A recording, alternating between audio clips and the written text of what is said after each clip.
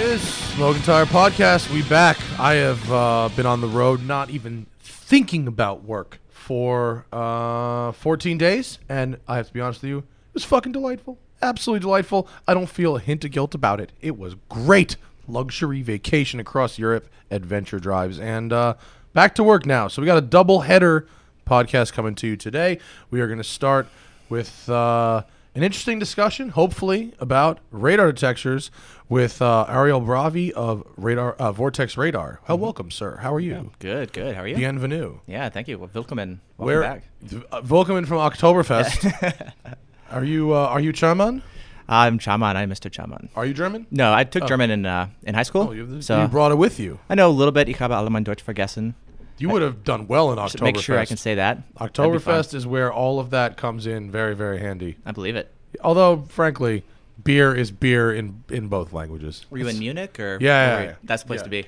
Dude, Oktoberfest is crazy. Mm-hmm. It is crazy. We can talk about it later. Let's get into radar detectors first. Sure. So you're a radar detector enthusiast.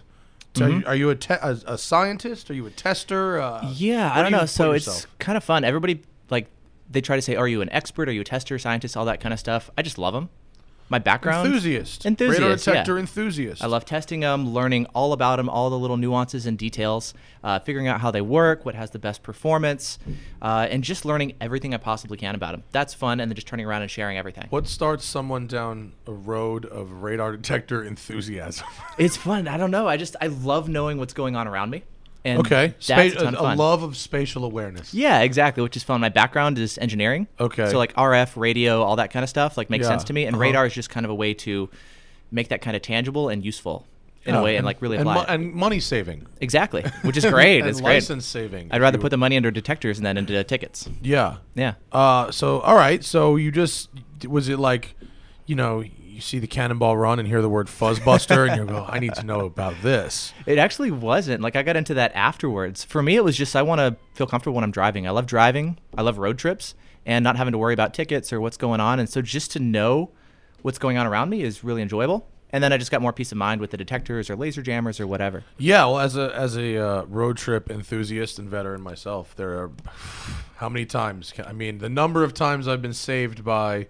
For me, I'll no money exchanged. I will plug the Valentine 1. I'm a Valentine 1 loyalist. Yep. Although I hear that the patent on the arrows expired, and now everyone's in the arrow game. Yeah, the Max 360 has arrows. Yeah. There's a lot of remotes that do arrows, and it's awesome. Back it up. Let's. I want to talk about the arrows. We'll get to that, but let's. I'm gonna let you tell the story of radar detectors, and you guide this one because Sure. I don't even know necessarily what to ask you. Yeah. I have one. I know it was expensive compared to the rest of the ones in the market. I know it works, but let's go back. Mike Valentine. Maybe we can go back to that stuff and tell me about radar detectors. Radar detectors in a nutshell. Yeah, they came out 20, 30 years ago. Cops started coming out with these huge radar guns just to clock people, give them speeding tickets, try to slow them down. And it slowly evolved the cat and mouse game between What was the original radar detector? Do you know? The Escort, Passport. I only got into this 6 years ago. So can you buy vintage ones and test? That Yeah. should be a good special. I would co-fund that with you. That would be so. Yeah, I've got some old Cobra trap shooters, the old Escort Passport, the old detectors. I've got some of the old radar guns with the massive antennas too. Were the old radar guns with massive antennas more powerful, or were they just less efficient? They were kind of both. They just huge output powers and very limited functionality, so they didn't have the ability to like that. That's our OG. Just the old. Look at that, no digital display, just boop. Light up light on the front. That's great. There's nothing. Super simple. There you go. I think it was X-band and K-band only. Is that early 80s? That looks 80s. Late 70s, I never early even 80s used that one. The old original Escort. Escort loves to plug it in their museum. But yeah, that's the old original Escort. Well, didn't Mike Valentine work at Escort and design the original and design that or something like it? Yeah, he actually used to work at both the companies, Mike Valentine's company and Escort, are in Cincinnati. So they were in Ohio working, and then Mike eventually split off and started his own company, the Valentine 1. Valentine 1? Yeah. Oh, that's that. I remember this one. Yeah, this is the classic. Oh, Timmy, wrong button. But the one that where he just tried to pull up. I don't know who makes this one. Yeah, that's I think the original Passport. That's also the an original Escort. Passport. All right. Well, we don't have to worry about the picture. If he gets it, he gets it. But that one is to me the most classic original one with the series of red lights. That's it, but it's turned off in that picture, so you don't get the same effect as with the lights turned on. But yeah. Yeah, and you get the ramp meter, so it tells you how strong the signal is visually. And So the early ones were pretty much just radar, no radar. pretty much, and there weren't really any sources of false alerts to deal with as much. Like now, Were those Did they have all 3 bands at that point? no, they started off with X band, so huge antennas, and then they started moving to like smaller antennas, take Yeah. up less space on the dashboard, so they switched to K band. Okay, so now we have 3 bands, X, K, and KA. We do. So if you have any radar detector that's worth its ass, it's going to detect all 3 of these. Yeah, and everything nowadays will be able We'll to do that. all 3. And in fact, I can talk about it with the Valentine one. Sometimes you want to filter out a lot of that. Yeah. But can you give me a rundown of the differences in the 3 bands? Yeah, pretty much. It's just different frequencies, kind of like if you've got your radio and you're changing to different stations. They're just different frequencies. Uh-huh. And it's kind of the same idea. They're different frequencies, so different wavelengths. X band is like 10 gigahertz. K band is 24.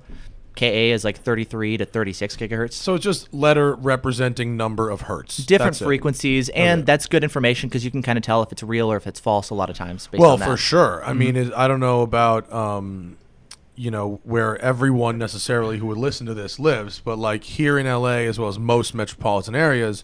So for me, one of the best things about the Valentine 1 radar detector is you can deactivate those bands individually. That's awesome. And it's like you don't have to plug the thing into a computer. You don't have to do it over Bluetooth even. Like it's got one knob and you can Yep. do it on the knob. And like if you just go on the website, you can do it in 8 seconds if you know what you're doing. If you know what you're doing. Yeah. Know what you're doing implies there's skill. If you read the stupid procedure, which you can do it. Yeah, there's the headline image. Oh, yeah. That's my it. YouTube Just video pull on how that to up. program So- it. Yeah. So Valentine 1, which we can go right to the Valentine 1, and then you can tell me about all the other radar detectors. Sure. To me, this is the seminal radar detector. This is the one awesome. where if you want the solid, it's the Corvette Z06 of radar detectors, if you will, reliable, dependable. It is. Maybe a little low tech, but the arrows. This was the first and only one to show you the direction of your assailant. What word do we We use? can call it maybe Bogey? location of the threat. The threat? if you will. Yeah, Where is yeah. the radar source located? Yeah. So I love the V1 because it's got a great range and the arrows. If you've got a weak signal behind, that's not a stand on the break. It speaks a language to you. It does. Like when you can understand the V1 and what it's saying based on the strength of the signal, the arrows, when you can speak the V1, it's better than anything else out there. Yeah. And for how many, almost 20 years, maybe even more than 20 25 years, they something had like that. the only arrows. That was it. Yeah. And so for me, and you can manually, in LA or for me, I use it all over the country, but I deactivate the X and the K bands. Here in the metro area, X band is primarily like automatic door openers. Yeah. And there's a lot of them. There's a ton of them. I've had X band off for so long, like I don't even remember what uses it anymore. I think it's auto door openers and whatnot. Like it's Ohio and New Jersey are like the only places left that actively use it. Do they actually actively use X band? They do. There's still a couple places in the country or like around the country that use it, but I'll roll the dice and leave it off. it's not used in California. It's not in use at all, so you're fine. No, yeah, and then K band is actually mostly radar cruise control. A lot of cars here in metro areas, LA and all over the country, are using radar cruise control and or passive safety systems, whatever. Yeah. And oh my God, does it drive K band nuts? So that's actually going to be changing. I think in 2020 or 2022, the FCC is going to be moving away from K band for all the blind spot radar and everything. Oh, is that going to be great for us or bad for us? It's going to be amazing for us because they're going to be switching to like ultrasonic 67 gigahertz or so, which means it's no longer going to be triggering our radar detectors. So for people who have to use K-band because it's in use, we're not going to be dealing with as many of the false alerts that we have today. I'm pretty sure you must be familiar with Alex Roy, my good friend and another radar detector enthusiast, and he had a revelation related to what you just said. Independent of it, I must give him credit. Independent, he found out without reading into it that like whatever frequency they're using for like K-band is like the same thing for autonomous. Like he's like, oh my God, this is going to be a huge problem. And then read later like, oh good, someone thought of a solution. I know. It's like I wish if I worked for a car manufacturer, I'd be like, don't use K-band for all your radar. Use something else. Like seriously. But I disable it in here in Los Angeles, and here actually in this city, and it's different for whatever city you live in. But here in LA, the only place you find cops actually doing real highway patrol kind of work is right on the border of the city and the desert, right where the city ends. Like in the city, there's just so many cars, like you can't speed. I was wondering about that. I've seen one alert the whole time I've been here. There's no cops like in the city, and in fact, nice. I turn my V1 off a lot if I'm just in the city. I'm going 12. There's no, and the cops that are around, I have seen people in this town pull some crazy shit in front of cops, and the cops couldn't be bothered to give a fuck. I've been wondering about that. You see so much. I'm like, record on my dash cam, like save wild this clip. Shit in this town. Yeah, every town has their own version of bad driving. You know, where are you from? Seattle. Okay, what in Seattle? What is your town? Is it stoned? Is that is that what they do? Or? Probably like the worst thing in Seattle would be like left lane hogs with the Prius. Okay. Yeah, who would do like speed limit or under in the left lane, and like you're supposed to move over to the right. I've seen people get pulled over for it, but they never do. So you're always having to pass on the right. That's why driving in Germany is so lovely. That would be amazing. Like people actually follow the rules of the road. Civilized. And yeah, you hate to from a Jew, you hate to say, "Oh, Germany, it's so civilized." But when it comes to the motoring, yes. Here in LA, it's not paying attention, texting while driving. It's that kind of stuff. Yeah, I'm guessing that's like almost everywhere though. Yeah. So what you get here is, you really get the speed enforcement is right at the edge of the city where the city meets desert. Because outside the city limits, it's 90. And no one really gives a fuck because you're in the middle of the desert. That's cool. But right on that edge, there's a few spots where it's like you don't even want to go near them without everything on. Yeah. But then we have, the CHP motorcycle guys. Yeah. Which are, if you ever pull up on YouTube, some of the videos that those guys are doing is ridiculous. Their skill. And they have great hiding spots, and they all shoot laser. So if they're going to get you, they're going to get you. And there's no hiding. Yeah. I mean, well, though you could talk about laser jammers if you like. Laser jammers, yeah. Around here, I believe the cops use LTI guns. Easy to jam. Easy to jam. They are pretty easy to jam. Yeah, it's the main thing is like making sure you get a good set of jammers and you have them installed properly. Yeah. If they're installed incorrectly, they won't work right. So what's like low in the nose? Either kind of like thing? If they're installed super low, or one of the common ones is if you install them behind a grill. The grill will actually physically prevent them from either seeing the laser or being able to transmit it back out. And people are like, "Hey, I want it hidden for aesthetic purposes," but it doesn't work. So that's one of the most common things I see. But if it's installed properly, when the cop shoots you with laser, the alarms will go off in your car. Your jammer starts shooting back at him and prevent a speed rating from showing up on his gun. But then you slow down. Yes. Yeah. You slow down and turn them off, ideally within like 2 to 3 seconds or so. Yeah.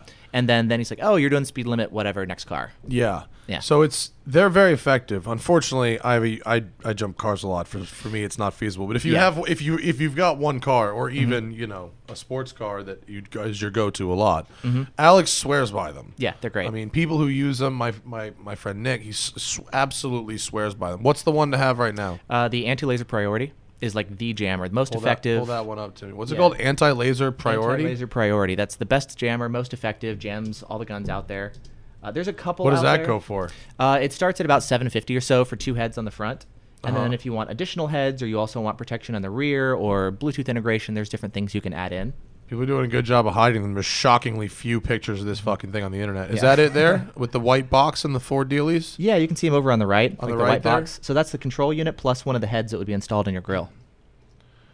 One of them heads installed in your grill. Maybe 2 inches wide or so. Yeah, and there's still no such thing as a portable one, right? Because laser's so precise. It's like your windshield is like too far away. Yeah, right. You can't put them up on the windshield. They won't. Yeah, laser's such a pinpoint thing. Just pull out of that janky. Yeah, so that's actually from testing purposes. So you'll probably actually see that wasn't me. I know those guys, but you'll probably see a couple different jammers installed. So. Like, we actually do testing events to figure out what's the most effective, all that kind of stuff. And that's, from testing. That's a good point. That's either janky as fuck or he's a scientist. Yeah, and I recognize the car. Okay, so that's the thing where install. And behind the grill, that's super common. So that looks like it's going to work well. M4. That will cut down, range about 50% if you put it behind a grill like that. Yeah. Okay, what's the effective range without that? It depends on terrain settings, all that kind of stuff. Let's assume clear day and it's flat. Ideal, you're out in the desert going to Vegas or something, you can easily get 10 miles plus. Of laser? Of radar. Oh, so that's a radar detector. That's a radar detector. Yeah. I once got in the middle of Nevada, got 11 miles out of a V1. Yeah. And it was incredible. It's amazing. This is a great story because the audience knows it. It's famous from a video. I got 11 miles worth of Valentine 1, progressively increasing until I saw the guy. Yep. I set the cruise control at 1 over, passed him, and was pulled over and ticketed for 1 over. No. Yeah, and he pulled me over in a parking lot, and I then got a flat tire in that parking lot, which exploded halfway into Vegas, and I had to be towed all the way into Vegas. Yeah. See, this is the thing. It's like, okay, is that for safety?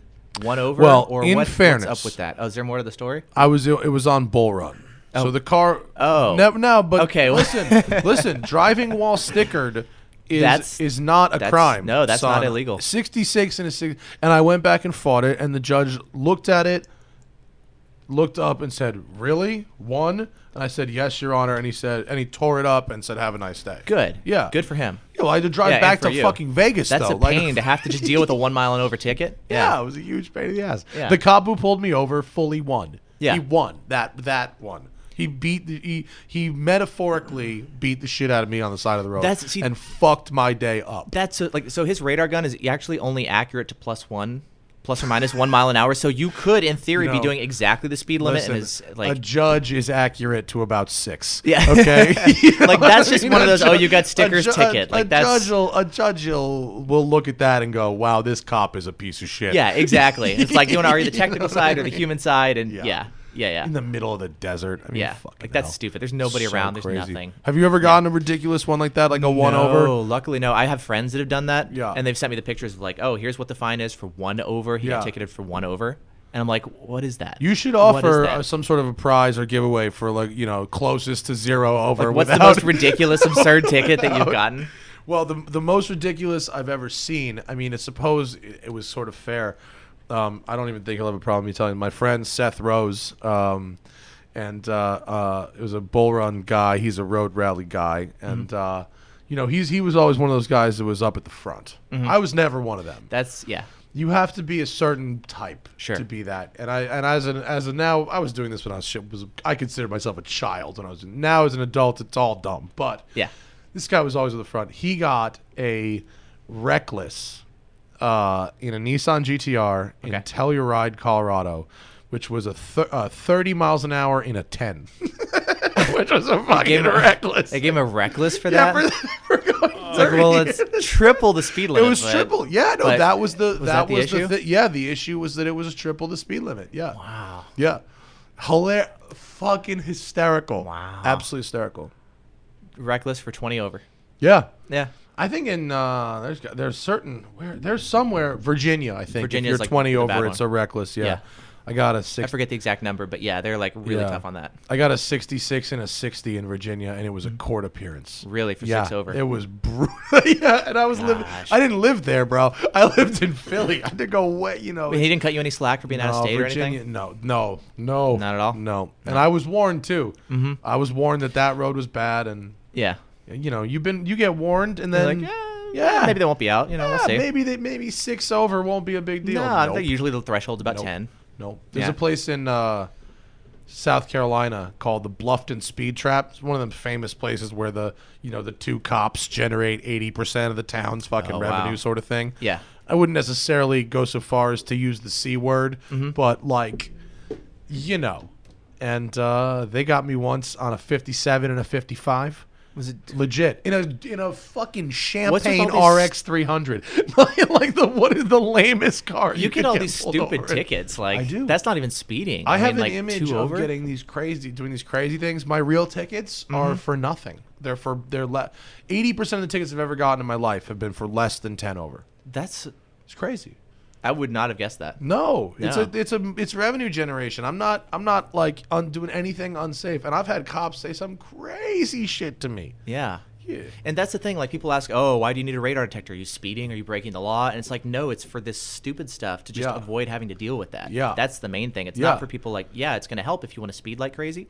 obviously, but it like, applies to so many people who just drive normally. Yeah, I mean, depending on where you live and where you drive, like you could have some truly either vindictive police. Yeah. Now, I do have to be fair. In California, I deal with a lot of sheriffs and a lot of CHP, both in that I just see them out and about and talk to them. I deal with them as they're at work in my neighborhood or whatever. I see them on the side of the road and they recognize me and come say hi. And we hire them for television to close roads for us. Right. Yeah. They've all been great. I've been ticketed in California, but I've only ever had one interaction with a cop where I was not. You get me. I'm not gonna be a dick about it. Sure. You got me. But don't like yelling and screaming at me like oh my god, like I personally insulted you by going 7 over. Right. Yeah. I think that's the case with the majority of the cops. Is most of them are awesome, like good people. Yeah. And I think it's kind of with anything. You have a couple bad eggs who make the news or whatever. But the majority of them are awesome. Like people think, oh, you're a radar detectors, you're anti-cops or something. Like, and it's not. That's not really what it's about. At least for me. Like, I don't have an issue with cops. I'm glad they're out there helping keep us safe and all that stuff. But I don't want stupid tickets for things that are supposedly for safety and aren't. Yeah, I agree. And do you find that cops are anti-radar detector? I don't really think they are. Some have an issue with it. Some are more willing to give you a ticket if they see a detector because they're like, oh, I'm not going to give you a warning. And they point to your detector and like, that's your warning. Oh, motherfucker. I haven't had a warning since I was 17 years old. I don't know what a warning is. I assume I'm getting a ticket. You know what I mean? I assume I assume it is. And, for me, a radar detector is the first line of defense and often the only one I need. Yeah. My second line of defense is my attorney, bro. I don't argue. I don't say shit. Just let them take care of it. I take the ticket and call my lawyer. Yeah. And consequently, I now, for the first time in ever, have a 100% clean license. That's awesome. Congratulations. Yeah. I know a lot of people that do that 15 fucking years. They're like, why do I want a detector? I get all these false alerts. If anything happens, I'll just call my lawyer. Like, that's another strategy, too. It is a good strategy. Lawyer's a lot more expensive than the radar detector. Yeah. So, pros and cons to everything. It works. But if you need to drive for a living, for me, or if more importantly, if you have multiple cars, holy shit, if you are a collector of cars and you have 4 or 5 cars or a family policy or whatever, you start getting points in your license. Holy hell, does your insurance go crazy? Oh my gosh, no kidding. So can you still get away with points if you get a ticket out of state, or have they fixed that? Do you know? Are you depends. versed in reciprocity? Some states have reciprocity, some don't. So it depends. Yeah. So reciprocity. So holes. Well, reciprocity is a real thing, and a lot of states are reciprocity states, meaning wherever else you get a ticket, it transfers, California included. There are a few states that are no reciprocity states, and if you have a license from one of them, you are golden.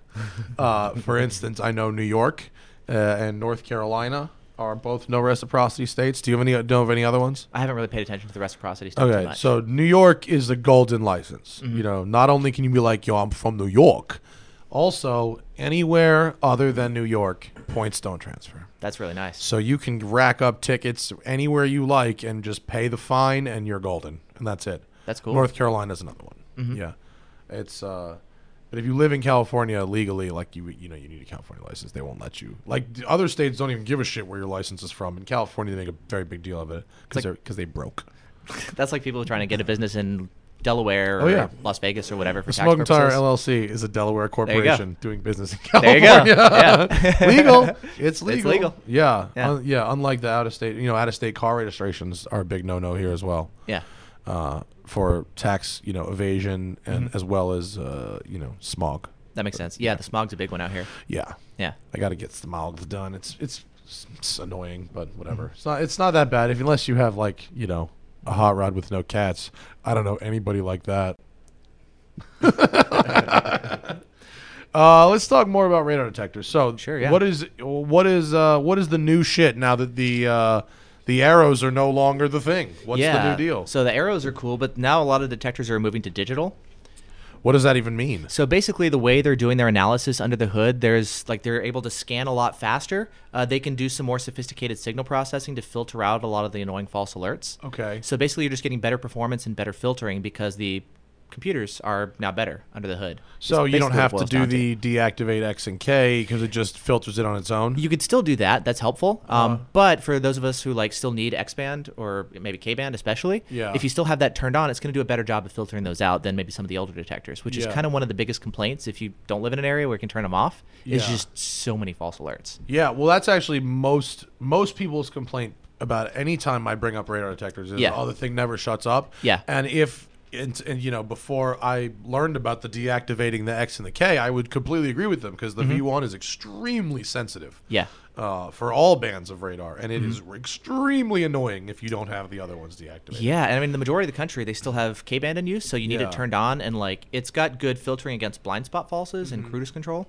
Not ideal, like every detector is still going to false to them, but one of the biggest things is it doesn't have a GPS chip built in. Yeah. So you can't like have the detector learn stationary false alerts. So like automatic door openers you were talking about. Right. Right. Well, that's a lot of people I know. Like, is it the Passport that does GPS? There's a bunch now. Uniden, Redenso, Escort does it. I think it's the Escort and the Passport are GPS ones, right? They are, yeah. Those are the real big name ones. Yeah, the Escort does that. Yeah, and a lot of people will prefer the Escort to the V1, I guess, because the GPS. But it's got the GPS, and that might be better if you drive the same route every day, like if you got a commute. Exactly, and if you still got K-band turned on, so you're always passing the same shopping center, or you got speed signs. Yeah, it can learn those and filter them out. Yeah. You can actually do that with the V1 as well.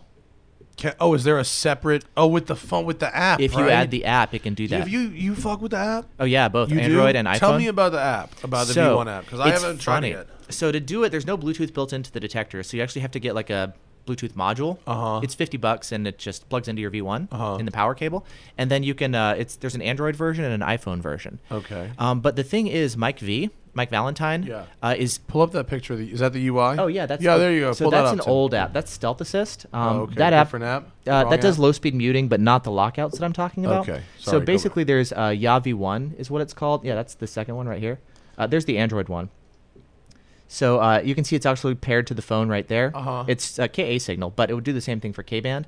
Basically, the idea is the app using your phone's GPS. Right. And then when it sees the same signals over and over, it'll learn it and then tell the V1 to mute itself. Okay. When it comes across a false alert. And that's just full over Bluetooth, passive, everything, right? Yeah, and it just runs in the background. It does take a little bit more to set up. Wait, what about if you're Bluetooth to your car for your calls? Can it do it at the same time? It can do both, yeah. So your phone can Bluetooth to multiple devices. Your V1 to your car, to a headset, whatever. Yeah. My iPhone can? Yeah. I didn't know that. Yeah. I guess I've never tried. Yeah, so you can Bluetooth to multiple devices at the same time. Oh, I didn't know that. Which is really nice, which is good, because then you could actually take the audio from the V1 and maybe duplicate it over your car stereo or... Oh. So you got like all sorts of different options. Oh, that's interesting. Nice for like bike riders. They can just put the audio in their headset. Oh, okay. Yeah. Okay. So you can... Wait, you can run audio for motorcycle guys? Yeah, a lot of times they'll do that. Like they make. What do they mount the V1 on the tank? Yeah, they'll just put it like on the front of their bike, like right behind the windscreen. You're rock a V1 on your bike? No, never. What do you use for a power supply? Battery? You can just wire it into your bike. So when you turn on your bike, you just hardwire it in. I didn't know you could do that. Yeah. How cool. Yeah, pull that up, Tim. I like when people do this. Oh, that's cool. Like the radar mirrors? Yeah, this is my I don't know who made this one, but my boy, shout out to AI Design in Tuckahoe. He built Alex Roy's M5. Oh, cool. Matt Figliola, owner, and his people, genius people, very high-end shop. And I'll name drop, family friend Ralph Lauren. Buys every crazy car known to man, sends them all down there to have that done with his. Those with are his really mirrors. cool when they get done like those kind like of radar that. mirrors. That's the shit. They're really slick. If you want a nice clean install, those are nice. You combine that with the new mirrors that everyone's using. Everyone's using the frameless mirrors now. You know what I'm talking about? Like the ones in the Teslas. Yeah, basically. GM's doing it. I think Volvo for sure. Tesla does it. I think Tesla cribs it from Mercedes, which is doing it. Like basically all the luxury brands have eliminated the frame around the mirror, and I assume you could still do that install. That looks dope, right? Yeah, you just need a little bit of room behind the mirror, and then you can just put the display right back there and clean off the silver finish, and So the new thing is this digital scanning, so it filters stuff better, but does that mean if you've got something that's good, like a 5-year-old Passport or a V1, like Do you need to spend $500 again? Maybe. I mean, those are still good detectors. Like the V1's still a great detector. Like they're actually coming out with a patent right now, which we just found out about a couple days ago, with a digital version of the V1. Fuck off, really? So he's been working on different patents for new displays, new underlying hardware, but is he committed to using that same case? So actually, no, it will be a different design for the case. Really? It's going to have like the OLED display, different types of arrows that are going to be customizable. Really? Oh, Yeah. how exciting! I'll give him $500 again. Oh, I'm ready for to get a one. completely new piece of hardware. Yeah. I've had my V1 since 2003. Mm-hmm. 3 or 4. Yeah. I've sent it back once for a software update like 4 years ago. That's one of the nice things about the V1. You just send it back, pay a fee, and then it updates it for you. I mean, I bought one for my dad. Keeps his ass out of jail. The Taconic Parkway north of New York. Fucking hell. Mm-hmm. It's crazy. So what else do we need to know? So that's one of the big things. The GPS, like there's, so like that's actually one of my favorite detectors right there. The What new is that? Uniden. So that's Uniden. I haven't heard that name in a while. Yeah. So they don't have the brand recognition. They used to make detectors ages ago. Yeah. And I remember like 80s Uniden stuff for sure. Yeah. And then they got out for a while, but some of their new stuff they're coming out with is really, that's like the best performing detector on the planet, basically. These days. Yeah. Right now. So what's the story with it? So what does best performing actually mean? So it's got the longest range. It's better performing than the V1, than the Escort Redline, like anything else that's designed to be a high performance detector. That guy can actually outperform it. So the filtering is really good. The performance is amazing. This thing has been consistently beating everything else. It's got GPS built in. Like that one doesn't. What That's I don't the R1. get from that picture is a sense of size. It's small. It's maybe this big. Like pack of playing cards? If you actually pull up on my Instagram, I posted a couple pictures with it recently. You'll see it. So like that's one from the other day. I love your Instagram is funny because it's like these like ballers post pictures of their watches and their car keys and shit, and you've got like these pictures. I was like, I'm playing with these detectors today. I got them on my windshield. They're sitting on my desk. I'll tell you what though, you don't have to take a picture. Like that's a well laid out picture. There it is. Yeah, they're just sitting on my desk. VortexRadar on Instagram. Pull that up for. Okay, so on the Uniden there's. Okay, so compared to. That's compared to the Escort Redline, and what's the other one there on the right? The updated Redline, the Redline EX. Okay, so it's of the three in the picture, it is the smallest. It is. Okay. Yeah. And they figured out. They have. Okay, so the new ones are all using the single, the levered suction cup mount.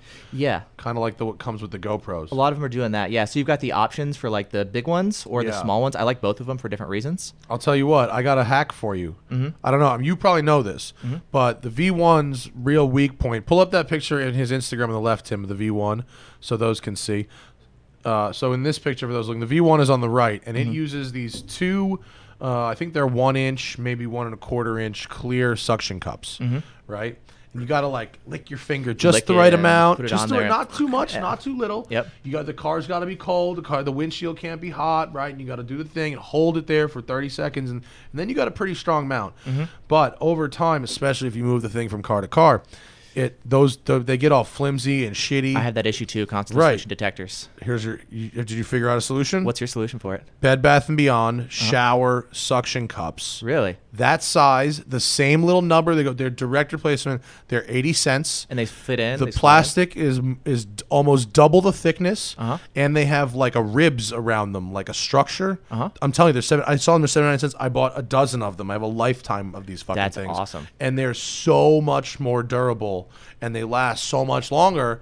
They're just much nicer suction cups, and they work with the V1. I think it's just like 1 inch suction cup. You get them on Amazon or whatever from Bed Bath & Beyond, and they are the shit. I'm gonna have to check those out. I wonder if they fit like other detectors as well, because I'm anyone that has the issue. same little number as the Valentine one, it will fit. And like here in California and like or Florida, Texas, whatever, so much sun. It's so hot. You're out all day.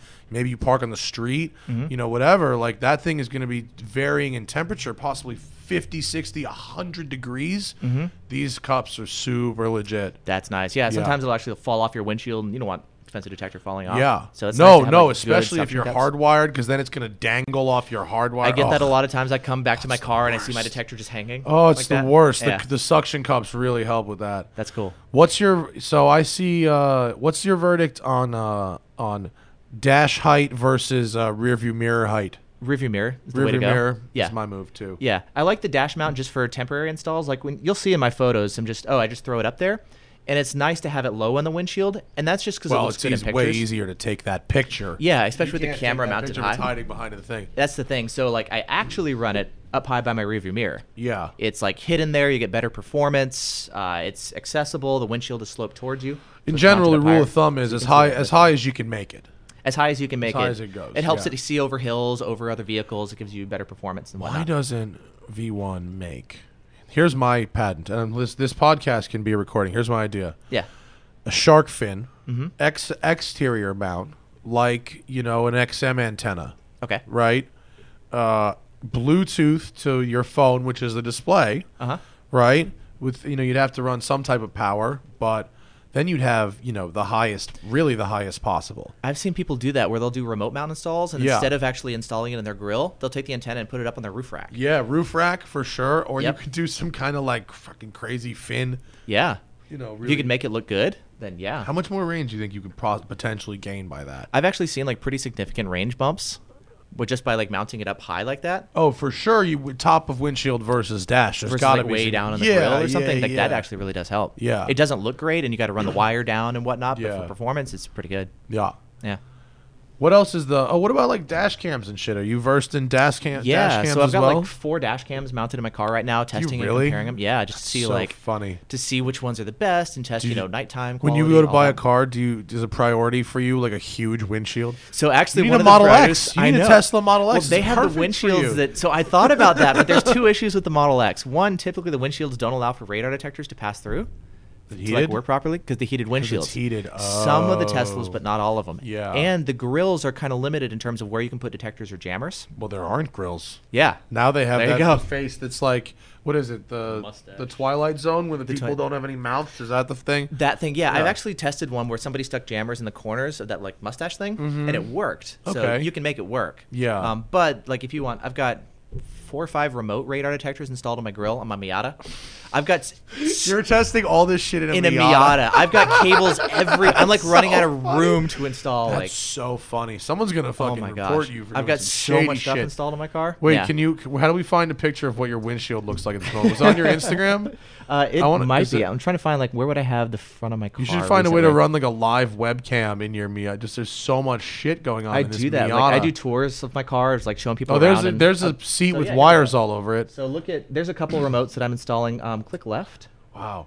So are you just like constantly? Do your grills like sloppy pussies now? They're just falling out because you take them out so much. This is old. So I've got 1, 2, 3, 4 That's remotes. hysterical. I've got another one that I put in there. I want to put in a 6th one. Oh my! So for those listening, we're looking at an NC Miata, a last generation Miata, which is a lovely car, by the way. Yeah. It's fun so to drive. You've got the primary big mouth grill, although you don't have the ugly mouth. You have the better mouth of the 2 mouths. I'm really glad. Yeah. Cheers to that. Yep. You've cut a hole in that grill, and you have what appears to be 2 devices. So I've got the laser jammers installed right there. Those are professionally installed because they had to cut. And, right. Yeah. And then you've got another big hole in the right side of this photograph. That's just like somebody backed into my car.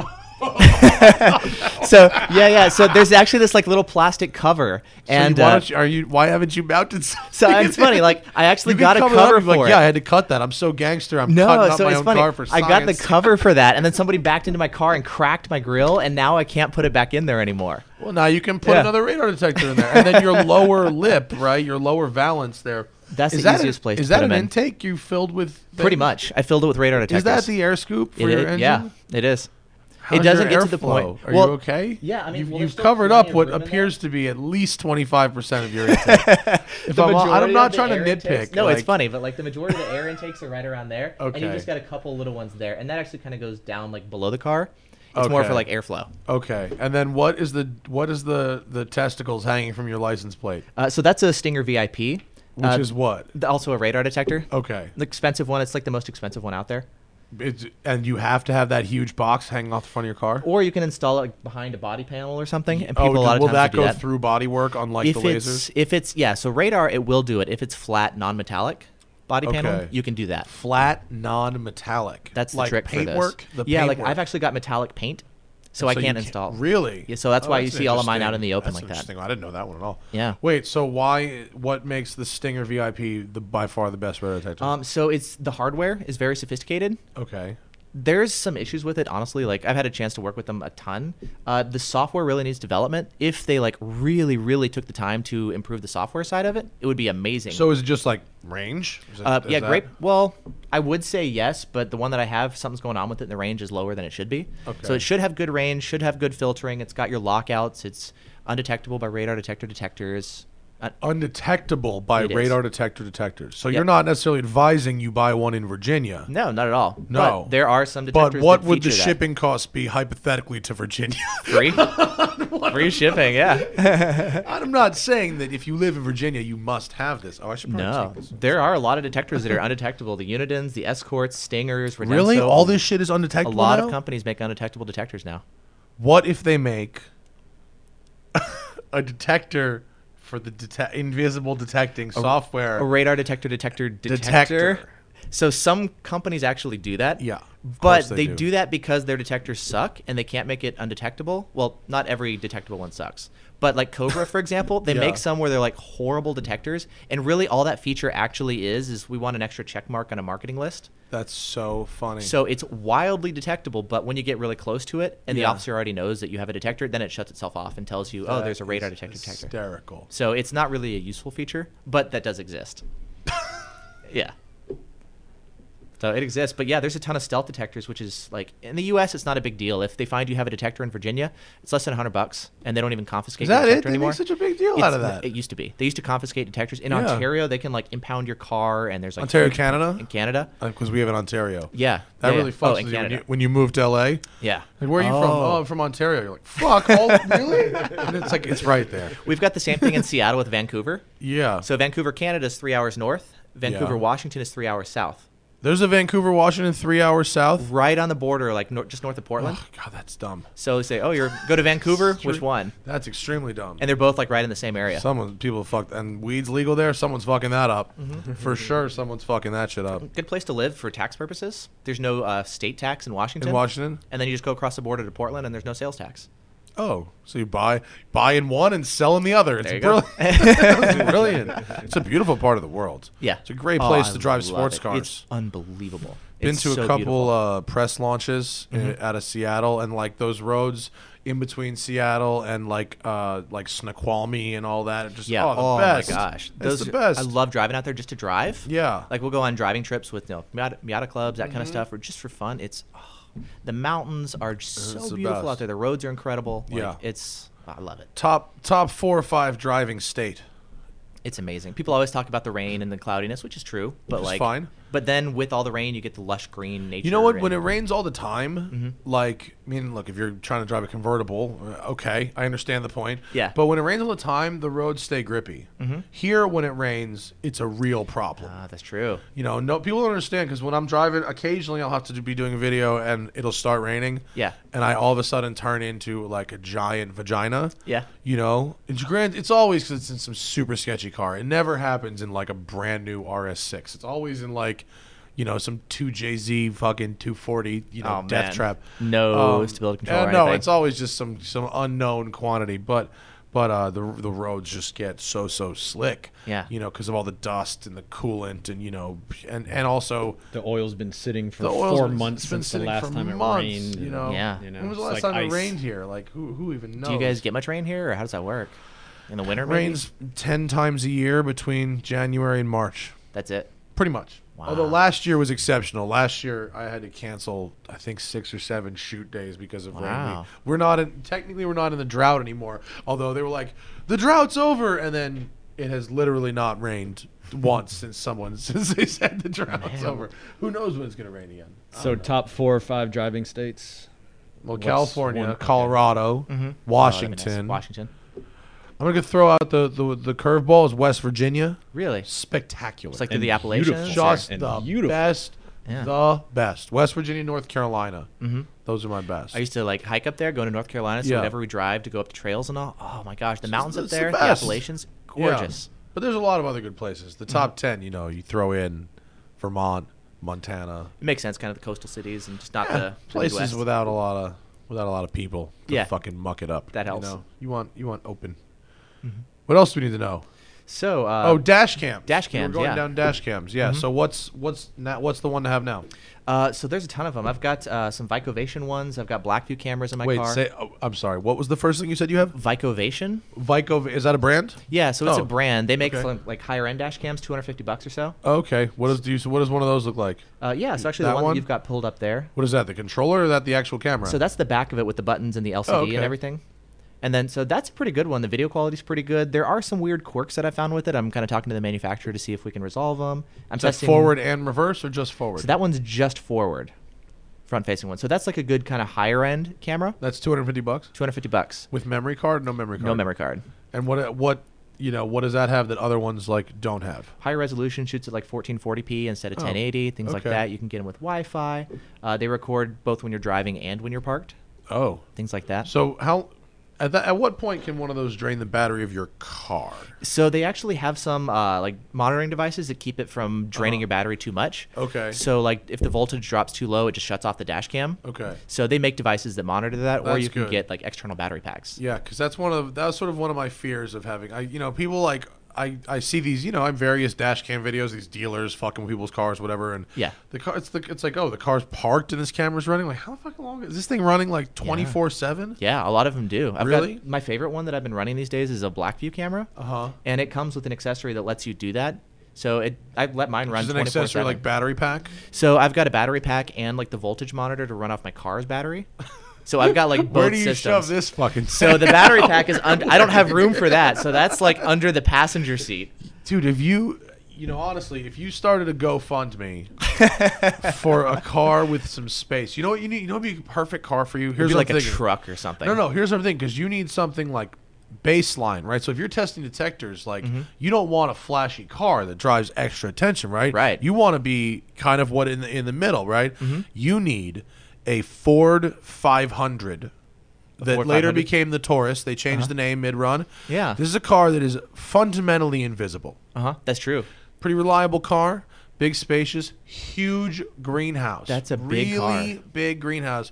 I'm telling you, you could buy the nicest one of these things in the world for about $4,000. Seriously. And that is your perfect invisible. Pull up the Ford 500. I had a friend who actually had one of those. We used to test with his car all the time. Got It was one as a great. rental car once. Gene Yeah. Sanchez, my old camera, vomited right in the passenger seat. There it is. Look at that. Look at how tall the roof is compared to the side of the door. Reminds me of like an old it's Sonata like or it's something. like you took a new Beetle and just stretched it to add another door in it. What's the grill look like on that car? I don't know. Pull it up. Like, Pull do we up have a the good spot for like fucking- installing pull up the grill. jammers? There and you go. everything? That's Like a- good. Maybe if you do it without the mesh grill, you can That's a install good. them down at the bottom. It's got a good grill. Maybe That's get a the different second grill with gen. like horizontal slats or something. So There the you go. second gen, I think the grill is about. It's pretty small. It's like Aston Martin size, but you got lower grills too. You do, and you got The plenty lower- of room in there. You got like, dude, how many lower grill slats are there? Oh, I could fit so many radar detectors. I'm in there. telling you, you could fit like 10. You could easily fit probably 10 to 12 radar detectors in the lower valance. of Easily, that I could even Ford. start installing the bad ones in there just because I've got room. Tell me that wouldn't be the It'd be a total perfect car to sleeper. test radar. Oh, there you go. Look at that. There's the grill. That's the picture. With that grill. Pull it up. You could just take out that grill and look at the height of windshield compared to height of car. And as long as you got enough great. room, like behind the dash and everything, I great. can install everything. That'd be great. I know. I've been looking. Like, I love the Miata. It's such Yeah. a fun car, but for like testing, I don't have a lot of room in there. Can you think of a better one than that? I mean, you can go Maybe a truck? in SUV? trucks. Well, That could work. Yeah, you could. I don't need find, to haul like, stuff. Maybe do you want like as close to the average? There's like not that. Close bad. yeah, let's just pull that one up. As close to the that's a Ford. There you go. That's a good way to fly dog. under the radar right there. On 26. Speaking of flying under the radar, I want to go back to the perfect car, but I just have to bring it up before I forget. We were in Europe, in Germany, and we saw an RS6 Avant. Stunning car. I love those. In one of those pull-offs, and it had a Landau fucking roof on it. I kid you not. Really? It had a proper Landau cloth roof on it. Gangster as fuck. What? So maybe for you, would it... Stop pulling up pictures of Ford 500. It's unreal. That is like... That to me says St. Louis rapper. My first album came out a week and a half ago. It's like, let me put rims on this. This is what I got with the advance. That's what that says to me. Or is that Tyga? I don't know. the average car, right? You want something that is the most in the middle. Yeah, I want something that's like representative of what most people would drive. So like a family sedan would work, an SUV would work. Small crossover. Crossover could be great. I feel like, like a Mazda CX-5. I hate to always bring up the Mazda CX-5, but it seems like it's right in the middle of everything. That could work. As long as it doesn't have like the radar cruise control, some of the Mazdas do. Oh. Or like the so radar it has to blind spot have stuff. no radar cruise control. Either that or on a frequency that doesn't interfere with radar detectors. Yeah. Well, and some of the Mazdas have laser stuff too. Actually, the CX-5s, do you have laser turned on in your V1? Yes. You do? Do you get a lot of laser pulses on it? No, not That's really. interesting. I mean, occasional, but not really. No. Because the CX-5s a lot of times would trigger the V1. Really? Mazdas, Infinitis, or Volvos are the three big ones that I see. Volvos and Infinities, 100%. Yeah. Infinities, I know an FX35 is coming from a fucking mile away. Yeah. You can tell. It's like Yeah. I turn laser off on my V1 or and whatever. Volvo XC90s. XC90s, they'll trigger them too. Uh-huh. Yep. And I just let my jammers handle all the laser stuff. But That's cool, man. So those two cameras your recommendation for cameras? I like the new DR750S, the Blackview. What's the the DR750S? So it just came out. I've been running the 650S. Is that it right there? The one that looks like a scope for a rifle? Yeah, it's kind of like this horizontal tube. Yeah. So I've been running that. And looks I like an it action quite a cam. bit. Yeah, exactly. Is that it right there? That's the new one. It goes 60 sideways FPS and- though. Okay. Yeah. So that's the windshield mount, and it sticks sideways. No, so it looks more like our webcams than it does. Exactly. Yeah. It's kind of okay. the horizontal design. Great Yeah. video quality, good at night, good in the day, and it does driving and Does that parked. record and you hardwire it? Just Yeah, you hardwire it. Uh-huh. So easy right into the fuse box or wherever. I use like a little box that monitors the voltage level. Oh, so do you have one box that all your shit goes into? No, so everything goes in the fuse box, but I got a whole bunch of different power taps because Yeah. I've run out of spots on the cables. So I've had to like install for detectors, extra expansion ports, Yeah. jammers. Like there's so much stuff in Why the car. don't you have like one box that's like a mixing board basically that That just would be goes nice. into your I feel like this is something that would help you so much. I mean, it's kind of one of those things where you just run the cables and you never really mess with it too much. Right. So but as if long you as had it's like there, if I were you, I'd want something that was almost like a guitarist's pedal board. That would be nice. That you would just plug the board into your one power source and then everything else you could just do in the footwell of the car. one thing that would actually be really nice for that, like for the jammers that I have, can integrate with radar detectors, Mm-hmm. and there's no good way of changing which detector is plugged into it without physically going in and changing the cables. Oh, and so yeah. having like Ethernet splitters or something where I can just change what's going into it would be a nice Yeah. add-on to do. Are all the other detectors still using telephone cords? Yeah. They are, right? They are. It's not just the V1? No, everybody does that, which I love. It's the best. It's great. You It go to locks Radio in. Shack. Well, not anymore. Yeah, You well, went to you could, Radio yeah. Shack and buy fucking get telephone cords. And so they're all universal if you ever want Yeah. to swap detectors, which I do all the time. Being Yeah. able to plug in almost any brand of detector into the same plug, I love that. and you can have like just different lengths and colors and like you can Yep. match like if you have a tan interior, like you can get a tan telephone cord that will actually match your Totally. interior and like won't look all weird. Totally. Yeah. Cool. That's cool. So yeah, Anything they're else? fun. Let me see. Let me look on. This is going to be not really a delay. You want to check your live camera? How do you know Yeah, from the sure, front if it's that you're still still living? So I actually thought about. Do you have any idea? So it's still going. Oh, Is it? 41 people watching. That's cool. 41. Hey, Hi, 41 people. Oh hey, yeah. So there's change. So it works. Yeah, it looks like it's Oh, working. It's how been about running the that? whole time, so I'm glad that our internet solutions are actual solutions. I'm glad it's working. You've got fast Wi-Fi. Dude, it took hopefully the years. quality's Oh, good. good. We have questions from Facebook. I have yeah. a question first. Yeah, sure. What is Shoot. the future of radar detection, and particularly man. given GPS and all the computers in the cars, and they can track the speed? At what point do the police just tune into that and go, "This car is going that, and this car is going that"? That's actually something we're wondering about. Like, as cars start moving to like self-driving cars, then do you need a radar detector if the car is driving itself? Or what about when you have the option of like self-driving versus manual driving? So that actually could change. So that could be really interesting to see. Like, will we still need detectors in the future? I think for a little while. It's going to take a while to go to like fully autonomous cars. Yeah. But I think that could be really interesting because a lot of that stuff will change. The countries with like I think the best trained drivers, like Germany? They don't really need them. You know, No. there's not, a lot of these, I think it's the shift over time is really good, at least before we see autonomous cars, which will happen, but are not happening anytime soon. We will see photo enforcement. Yeah, there's a lot of that coming out in now. Europe, and that's I actually wanted to go. The first question, because I was just doing Europe adventure drives, I drove across Germany, Austria, Switzerland, and Italy. They got a lot of photo radar out there. which is all of it is basically photo enforcement. There is I only saw in all of those countries and almost 2,000 miles of driving, I only saw one actual police officer shooting laser. Yeah. In I don't even remember where it was. I think Austria actually. Everywhere else was photo enforcement. Switzerland, is possibly the most beautiful country in the world. That's gorgeous. The trade-off is that it has the most aggressive, driving enforcement laws. Period. Aren't there tickets like based on your income? Well, So if you're over a super certain rich, point, Okay. at every level, a ticket in Switzerland is fuck all expensive. Really? Yes, every level. The biggest ticket I've ever gotten in my life was in Switzerland. It was €1,000 for Ouch. 19 kilometers over. 19 kilometers. Yeah. Someone on Adventure Drives did a very dumb thing, which was make a U-turn in one of those tunnels. Oh, They have wow. they have like long ass tunnels through mountains, and someone literally made a U-turn in the tunnel. Was caught on camera because there's cameras everywhere. Oh, it's on camera. And the fucking cops show up at the hotel. Like Oh. this dude doesn't get pulled over. Wow. These cops follow They're him monitoring. from the tunnel to the hotel. Wow. Show up at the hotel and demand to see the driver of the orange Lamborghini and fine him. I believe the number was €6,000. They don't fuck around in Switzerland, dude. You do not. I'm telling you, radar cruise control. I rented an Audi S7, lovely car. I saw that. Yeah. Radar cruise control in Switzerland. It's painful.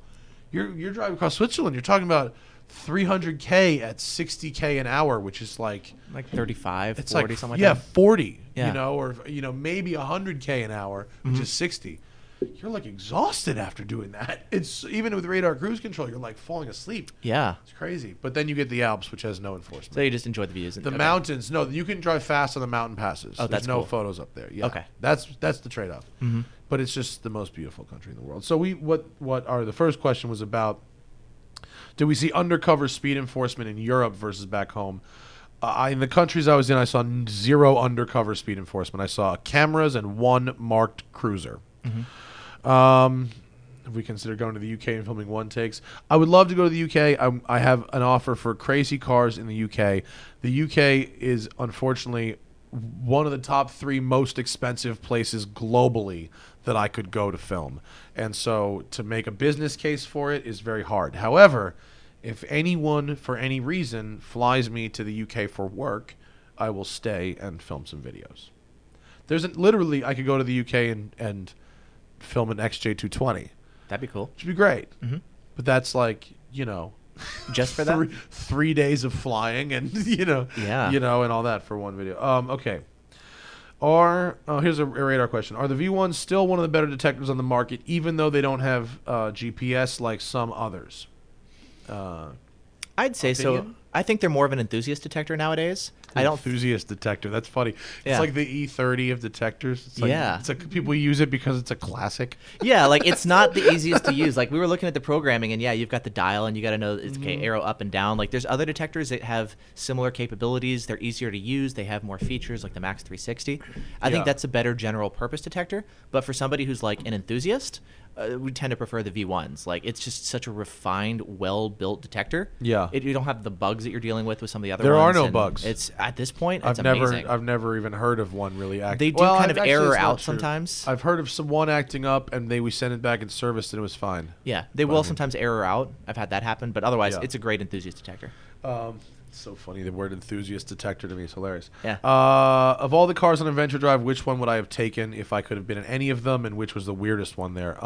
So the thing with having an event in Europe that's really for Americans is only 2 people actually shipped cars there. Everyone else rented. Exotic rentals and luxury rentals in Europe are fairly reasonable compared to in America. Yeah, here they're expensive. Yeah, so in America, you want 2 days in a 488, like a weekend, you're probably talking about $6,000. Right. In Europe, that gets you in one for a week.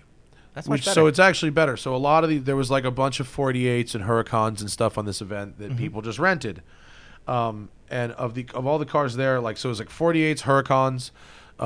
There was a 458. There was two Bentley GTs and an R8 and F types, two or three 911s, like stuff you'd expect. Nothing Sure. out of the ordinary, nothing wonky. Fun exotics. JF was there, my friend JF. He rented an S6 wagon, which Cool. was pretty cool. I rented an S7, which is the same car, just with a different body on it, and I thought it was lovely, and I was perfectly happy with, if you're doing that kind of. Everyone who rented a Huracan, like, came up to me and they were like, yo, like, I might trade this for like something else, like, because Really? Huracans are great for like a couple hours, like, everyone who's like, uncomfortable, they're hard, they're Yeah. hard to do that many miles in, and they're just not that comfortable. Mm-hmm.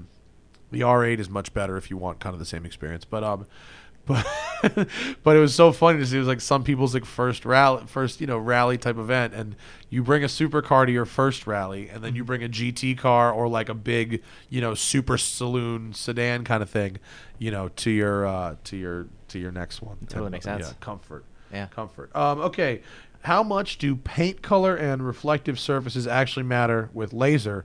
Is my black car meaningfully better off against laser than a white one? It used to be with older laser guns, yeah, but with newer ones, they can get reflections. You can point at a tree and get a distance reading like that. I mean, you can point it at any part of the car at this point. It used to be like the grille and the headlights or taillights or the plates or the target areas, which is true because they're the most reflective. You can point a laser gun, a modern one, at any part of the car and it'll get a reading. So paint color, trying to use plastic dip in your grill, and that kind of stuff, it doesn't really help anymore. What about size of vehicle? Size of vehicle will make it easier. Especially like a car for laser that's like the back of the car is usually easier to get a reading off of because it's a big kind of reflective perpendicular target, whereas the front's usually more angled like More this. wedge shaped. The wedge shaped. So especially Unless you're in like a F-250 Platinum King you get Ranch, something like then that. it's like a It's fucking big, it's so big easy. lunch tray and coming then it's at like you. you need a bunch of jammers on there and you're fine. But yeah, like yeah. Yeah, what do you need, like a 12-pack? Usually, actually, about 3 of them will get by. 2 for smaller cars, 3 for bigger ones. I've seen people do that though, just cover them. Yeah. Someone wants to know, can we trust reviews from Radar Roy's website? Radardetector.org. Do you know that person? Yes, I do. Can you trust his reviews? You want the honest answer? Sure. He's one of the reasons that I got into making videos and testing because I saw his videos and I wasn't really happy with it. Okay. So he's passed away now. Oh. But so he primarily promotes escort You detectors. can't speak ill of the dead. I know, right? So he never liked the V1 because he couldn't sell it. And so he would always kind of put it down and say, here's Because why he couldn't sell it? he couldn't make a profit. Well, so yeah, Valentine only sells direct. You can only go to Valentine's. so this guy's website. got a fucking store and gets cuts? He does. So he Oh. sells radar detectors Oh. for a living, and he makes videos teaching you about it. So Oh. there's a lot of Yeah. questionable information because financially, and Okay. like, I mean, I'm incentivized to recommend one or another, but I will still happily recommend detectors that I don't get paid on. All right, what are you incentivized to recommend? So then anything that sells on like Amazon, for example, Amazon affiliate links.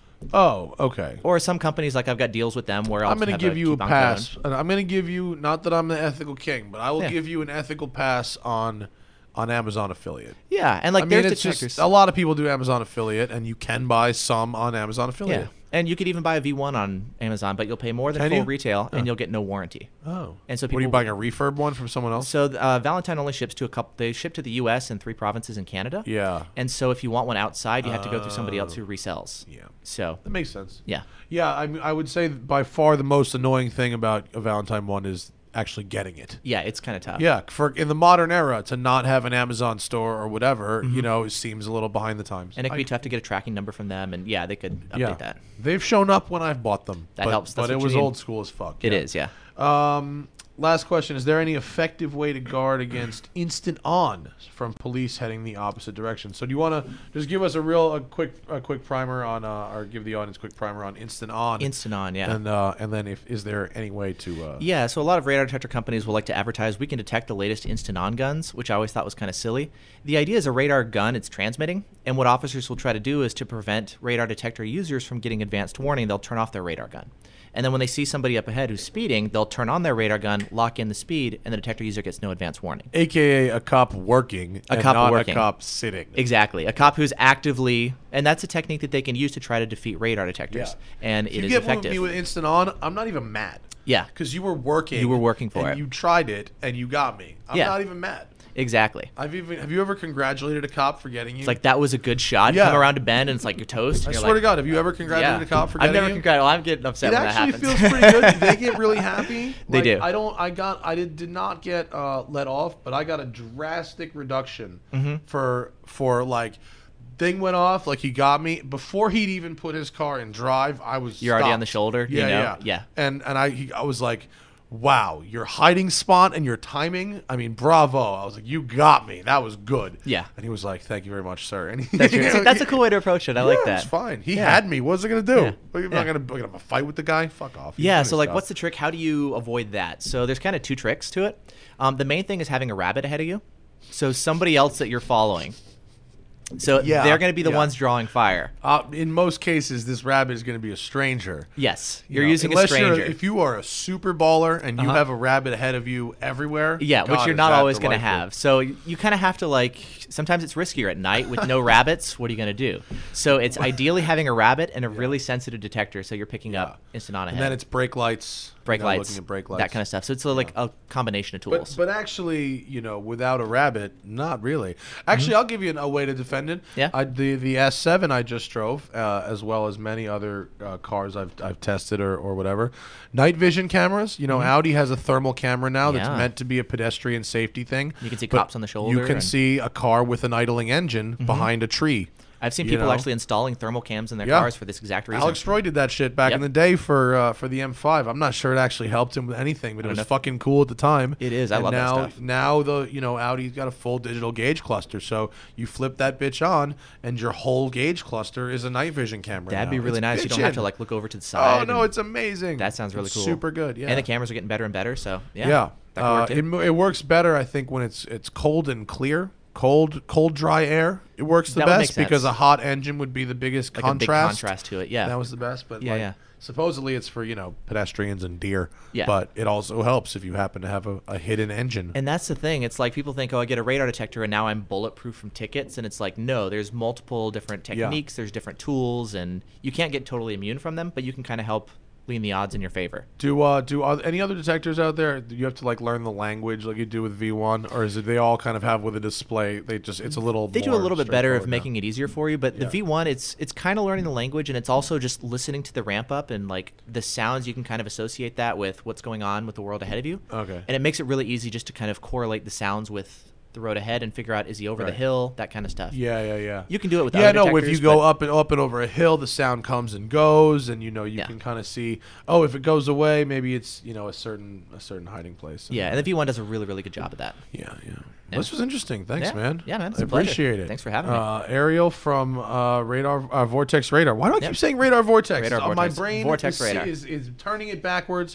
VortexRadar.com. That's me. VortexRadar on Instagram. What else do you want to plug? Twitter. Yeah, the main thing is YouTube and website. That's where I'm the most active. And you just want to search for VortexRadar on If you find it. on Yeah, my YouTube right? username is TravelCam1111. YouTube doesn't let you change that, which is annoying. But if you search VortexRadar on YouTube, you'll find it. Lesson for other prospective YouTubers out there. Make sure you're 100% sure when you set your username for YouTube. You really want to do that. And but thanks for coming, man. This was a good, interesting discussion. This I is great, appreciate it. This And was fun. thanks for coming out. And pleasure. we're going to break. I'm going to sell some real estate. We're going to come back, and I've got an interview with a really interesting gentleman named Roger Donaldson, who is the director of a new documentary called McLaren about Bruce McLaren, which is it's a really cool documentary. Roger Donaldson was also the director of a movie called The World's Fastest Indian with Anthony Hopkins, which is an awesome movie.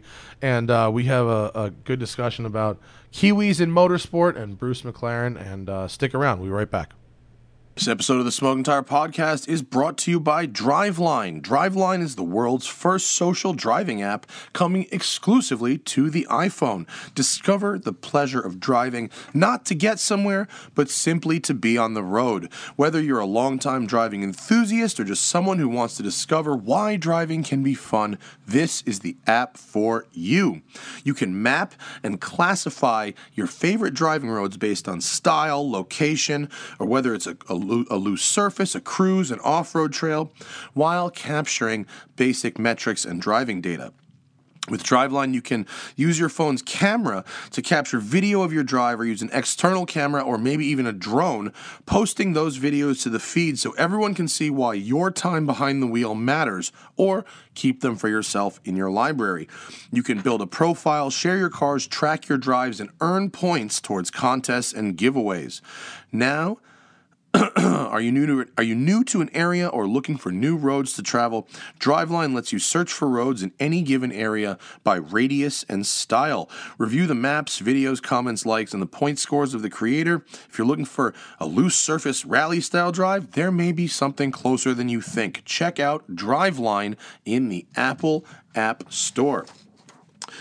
Oh, this episode of the Smoking Tire Podcast is brought to you by Forza Motorsport 7. It's here, people. The time has finally come. Forza 7 is here, and guess what? I am in it. Not just me, but a couple of your other friends from the Smoking Tire Podcast as well.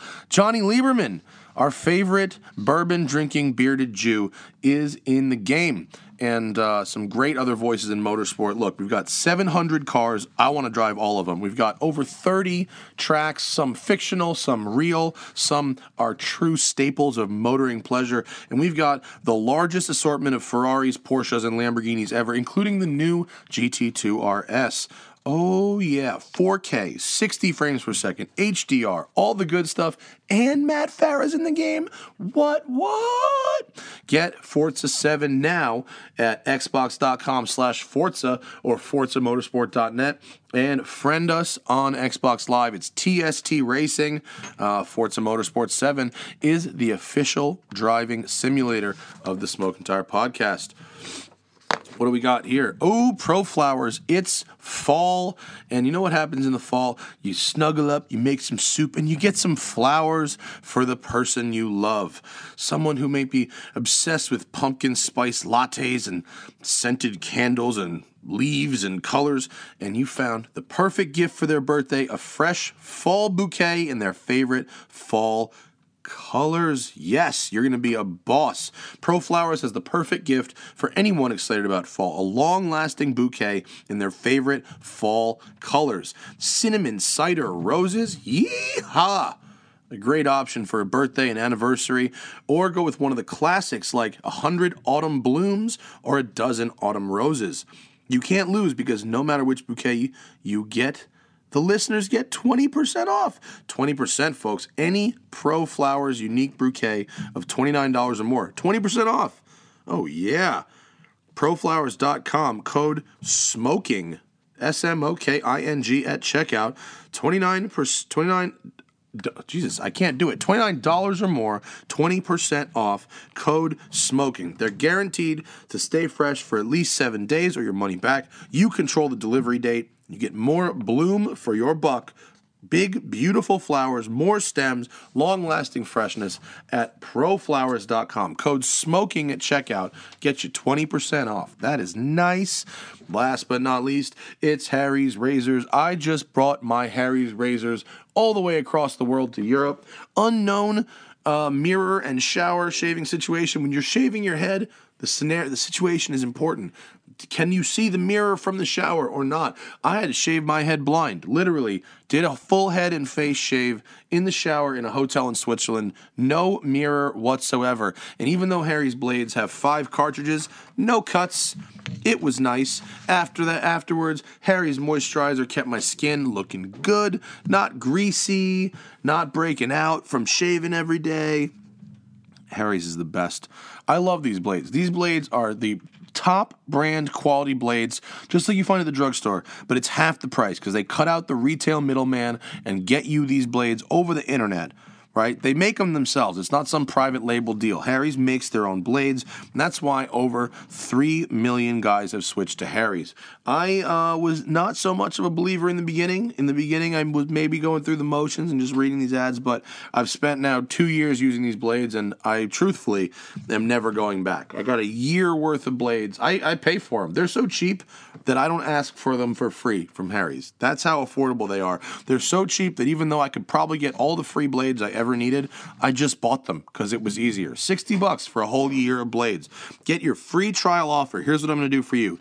$13 value for free when you sign up at harrys.com. The free trial set includes a weighted ergonomic razor handle, a cartridge with 5 precision engineered blades, rich lathering shave gel, a travel blade cover. harrys.com/tire. harrys.com/tire. I got it for you right now. And let's return to the show with my interview with film director Roger Donaldson.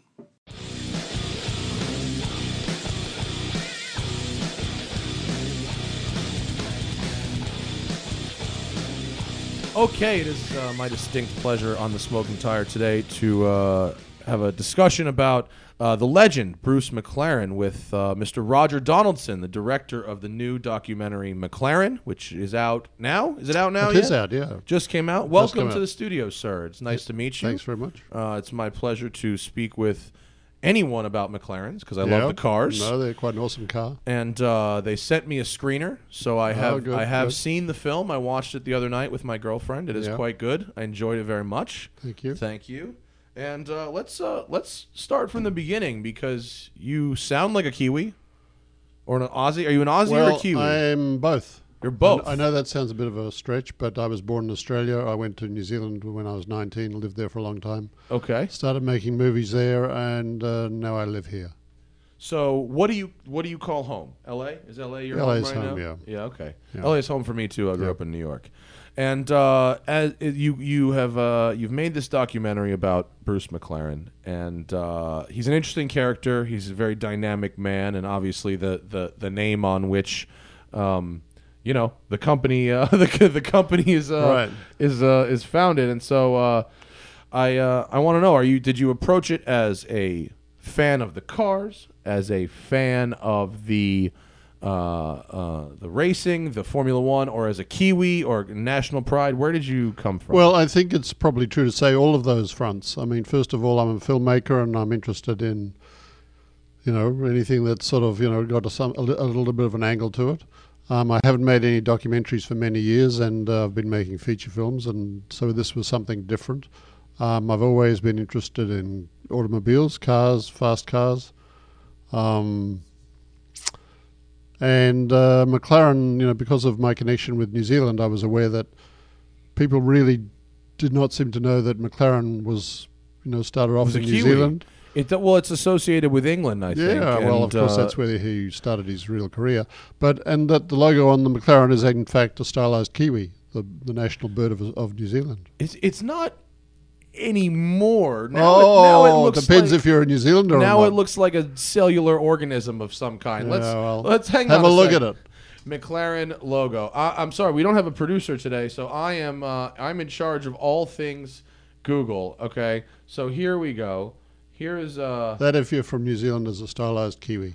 So this is a stylized kiwi. Yep. That right? How is that a stylized kiwi? Well, you got to look at the kiwi bird to sort of get the impression of it. But the left-hand side at the top is the beak, and the bottom is the feet, and it's sort of got a shape quite like that.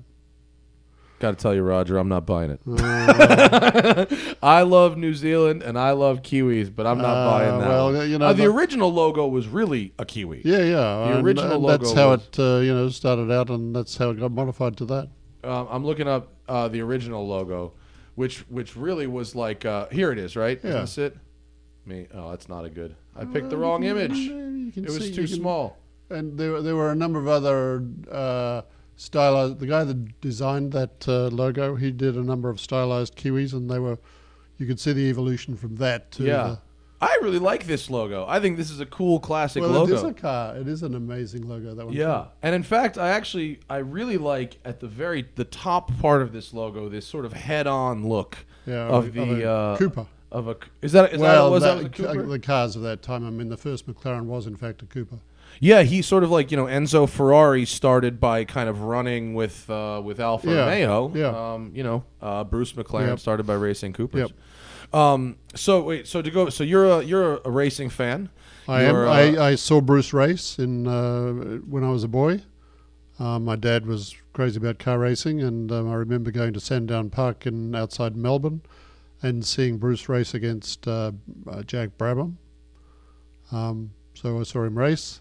Then in the early 1980s, I made a movie called Smash Palace. That was about race car driver. I'm sorry to admit that I've not heard of this movie. Can I still find it? Can I? Well, yeah. I mean, it's a classic. You know, that's how I got to be here. In fact, the movie went down well with the American critics at the time. Roger Ebert put it on his 10 best list for the year, and Smash Palace. Smash Palace. I have to see. I have to see what Smash Palace is about. Here we go. 1982. Yeah. IMDb. Yeah. Wait, where are we at? Here we go. Sorry. Trying to do a couple things at once. There. Yeah. Here's our IMDb for Smash Palace. 7.2 out of 10, Roger. Oh, yeah. Not bad no after all slouch. these years. No, and anyway, Steve Millen, who I'm love sure Steve you know Millen. Steve. Yeah, well, he's a Steve's great good friend of gentleman. mine, and in that movie, he drives the race car in the movie, and that's sort of I met him doing car commercials in New Zealand. But He drives the race car for stunt sequences. Not he's not the actor. well, no, he's not the actor, but Okay. in fact, the movie's about New Zealand Grand Prix series Oh. at the time, Oh, and we sponsored Steve's car in the series, and he won the series, thank God, because that was the sort really of helps gist sell of the the movie, doesn't it? But so when I was making Smash Palace, I needed a car for the movie that looked like sort of, I wanted a still photograph of somebody against something, quite exotic, because of the story of this was about was about a European race car driver who comes back home to try and settle down, and Bruce McLaren's father lent me the G6 GT, the first road car. The first McLaren. The very road car. first McLaren, of which there was only one copy, is in my movie Smash Palace, lent to so me by cool. Bruce's father. Oh, that's so cool. So I, And Bruce's father had was it Pop? Yeah, Pop McLaren, yeah, yeah. right? He was just kind of a local mechanic and well, he had almost more than a mechanic. I mean, he was, he'd had garages in, Remuera in Auckland and Te Atatu. apologize. And, he had a big connection to the car racing scene in New Zealand at the time. Well, what I love, I've been to New Zealand. Yep, oh, good. I, as a car guy, I firmly believe in a pilgrimage to New Zealand. It's the motorsport. They are there pretty is crazy about so- their cars there. It's so crazy. They really are. And the government and the way the country is set up seems to be pretty car friendly in Yes. general. They're Yeah. friendly towards tuners and racers, and so Yeah. they allow hill climbs and street sprints. Yeah, There's a lot of amateur motorsport down there. There is. Frankly, I'm surprised we don't get. I mean, other than the Millens and the McLaren, there's not a lot of, at least in modern times, a lot of really famous. Mad Mike Widdett is a Pikes Peak guy and a drifter, but that's not a lot of New Zealand racing drivers these days. Well, At least the coming guys, out in the guys that won Le Mans this year and last year in the Porsche were New Zealanders. who is it? God, you'd have to. Oh, now we gotta look. Porsche 919, right? Scott Dixon's a New Zealander. Oh, is he? Yeah. I don't think about him. So as I being think a New you should Zealander. take those words I think back. I need. All right, I rescind. I rescind. I 100% rescind. Le Mans winning team. I want to find out who is driving this car. And the Porsche. And for Porsche, they won. Who's driving it? Oh, come on. Come on. Where is it? If it wasn't this year, it was definitely the last year. I know they won. All I want is the driver's list. Come on. All right, well, we'll come back. Oh, Okay. winners. List of Le Mans winners. Here we go.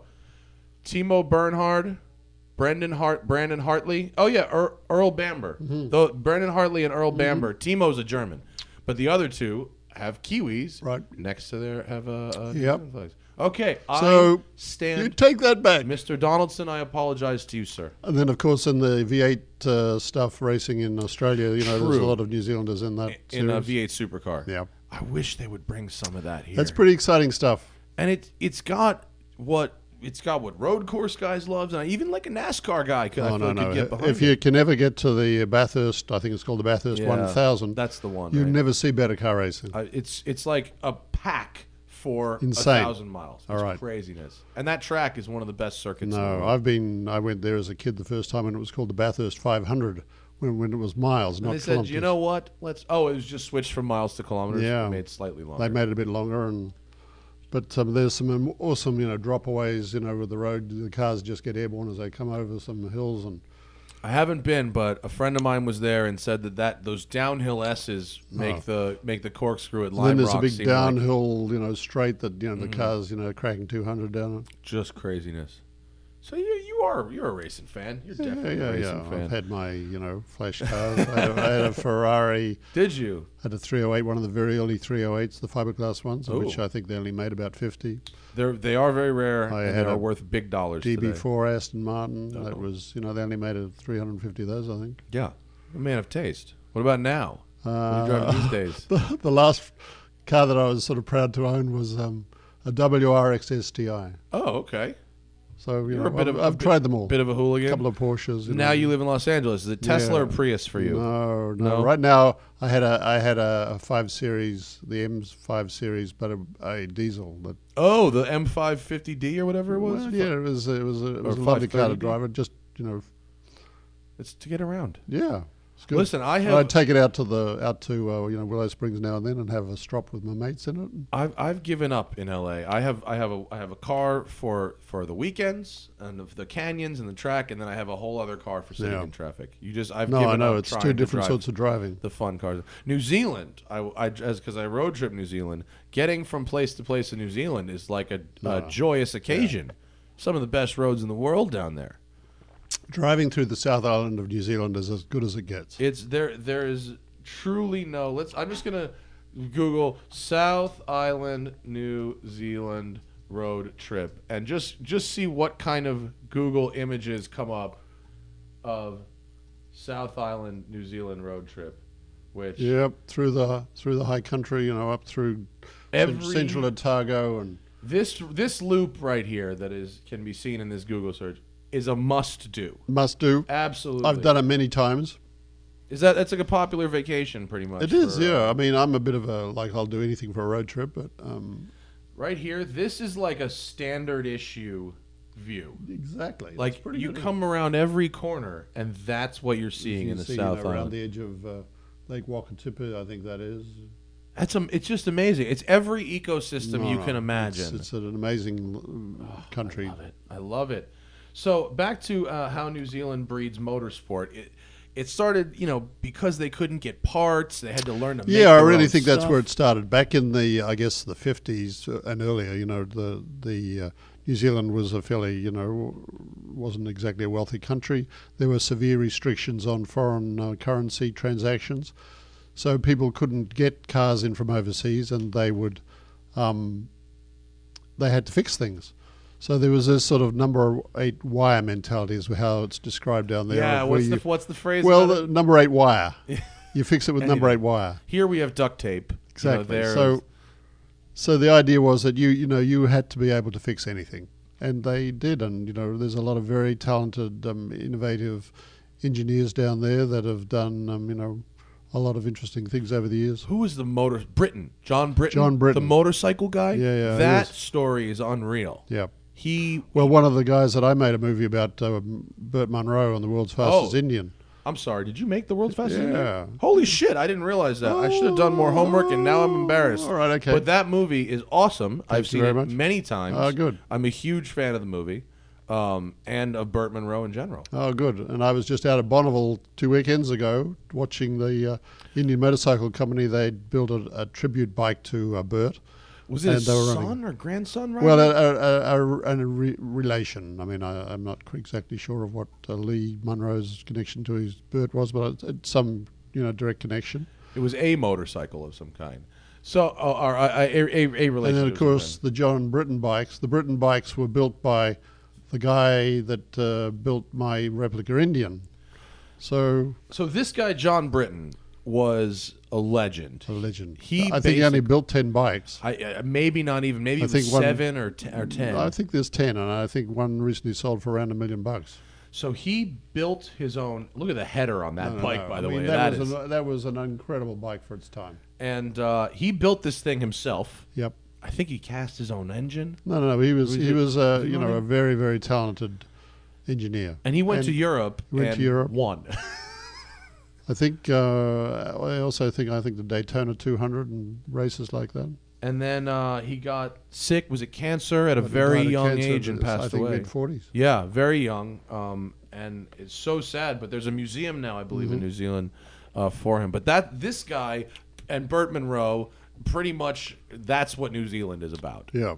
Just make it work, get it done. And that goes on today. I went to New Zealand and I hung out with these car clubs, the Hutt Valley Motorsport Club I hung out with. Do you know those guys? I don't know those guys specifically, but I do know what's going on down in Invercargill at the bottom there. Now they have a couple of weekends, devoted to bike racing On the beach. on the beach and on through the streets and hill climbs and stuff like that as a result of the movie I made. That's so cool. That must feel great. Yeah, I mean, it definitely everyone who I hear where the word Invercargill comes up, they think the world's fastest Indian. That's right. You created that. We put that place on the map. You really did, and now it's on. Now it's like a destination. No, right? no, Now absolutely. Now people go there, and it's like I believe extreme Time sports magazine and stuff. said it was one of the must-do things in your bucket list. And you can see Southern Lights there too, can't you? It's a long way south. Yeah. Yep. The guys in the Hutt Valley Motorsport Club, it was so interesting because, there's a dozen of them, right? And Yeah. each one has a specialty. So one guy can cast manifolds, and one guy can lay carbon fiber, and one guy does ECU tuning, and one guy can do alignments, and they all just pass their cars around to each other. Yeah. And they all work on their cars like No. that, and they make everything. It's amazing. No, there's a lot of very passionate people in the motor business down there. I mean, Rod Millen, he has his Leadfoot Festival. I every went. year. It was incredible. Oh, well, I've never been, incredible. but I know Rod well. Absolutely. And, that's something that really is bringing people back to New Zealand to, experience some of the driving fun to be had down there. So the Leadfoot Festival is a hill climb that's sort of like a mini Goodwood, and it's literally in Rod Millen's. Join our newsletter. It's literally in Rod Millen's driveway. Yeah, he's got a farm. He's got this farm with I think a 1.2 kilometer Right. driveway, and he invites people out, and it's the mellowest vibe. It's like a Goodwood that no one's ever heard of. And look, you can get married. there by You the could get married at his ranch while you're down there. And here's his. Can we get? Come on, internet. Here's his. Look at this. They do And drifting up you the can hill. leave some rubber on the road. They do drifting. They run like off-road trucks, and it's so cool. And it is the chillest vibe you can imagine. They'll let you fly a drone right over the course. They don't care. Wow. It's great. It was so good. I love New Zealand motorsport. No, I would do a year back there. No, easy. it's good cars are appreciated down there. 100%. So back to the movie. Other than all of these things throughout your life that make you want to bring out the New Zealand motorsport mentality, what are some of the things that made Bruce McLaren special? Well, I think what made him special from the very beginning was that he was obviously quite an extraordinary young guy. As a boy, he was struck down with a disease called Perthes disease, where he was invalided for 2 years. He was in the Wilson Home for Crippled Children in Auckland. They actually called it that. That's exactly there what was it was not a called. lot of political correctness. No, well, those words have sort of changed, but that's what it was called, the Wilson Home for Crippled Children. And Bruce was strapped to a gurney, I guess it was, for a couple of years, trying to make sure that he didn't become unable to walk. Things like his dad would got a pickup truck and would put him on the back of the pickup truck and take him out to the beach for a trip to the beach out to Muruwai Beach. Well, this is I don't know who this woman is, but is that a member of the family here? This is His daughter. this Is seems that like Amanda. it could be his Amanda. car. That was his first race car. which was an Austin 7, An I Austin think. 7, yeah. And then this is actually at the MTC, the McLaren Technical Center. The original car is there now at the McLaren headquarters. I saw it there when I went. It was extremely cool to No, see. it And is. then there's a video of Bruce wailing the thing around. Yeah. It's amazing. So it's weird. Like the whole movie.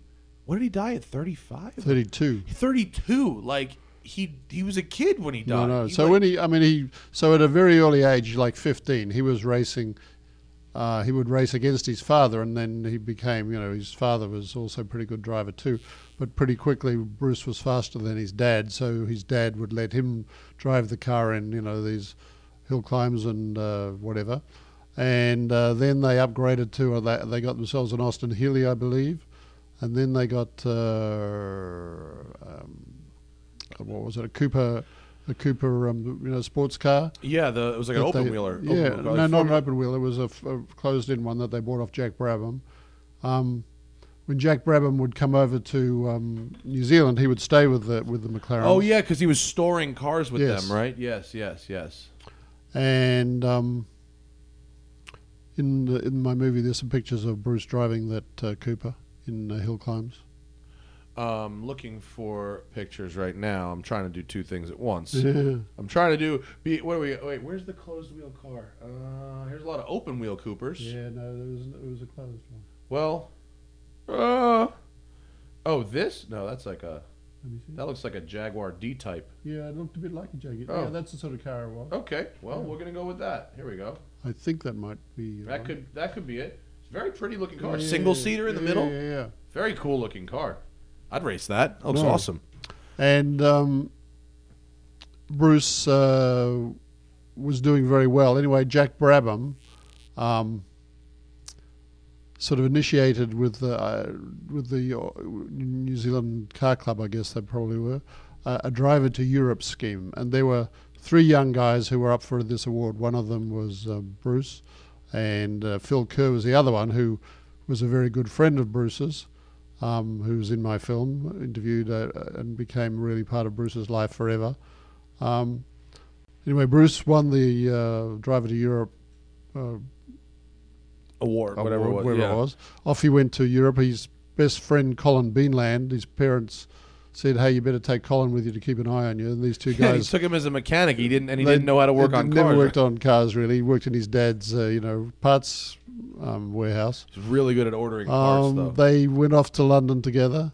They flatted together, just around the corner from the Cooper car factory, and They started racing these open wheel guys, which looked like from your film. yeah. So this one. first off, he started driving. That's Formula 2 cars. That's a great And picture. he Monaco? It looks a bit like Monaco, doesn't Yeah. it? Yeah. I think that might be a Formula 1 car though.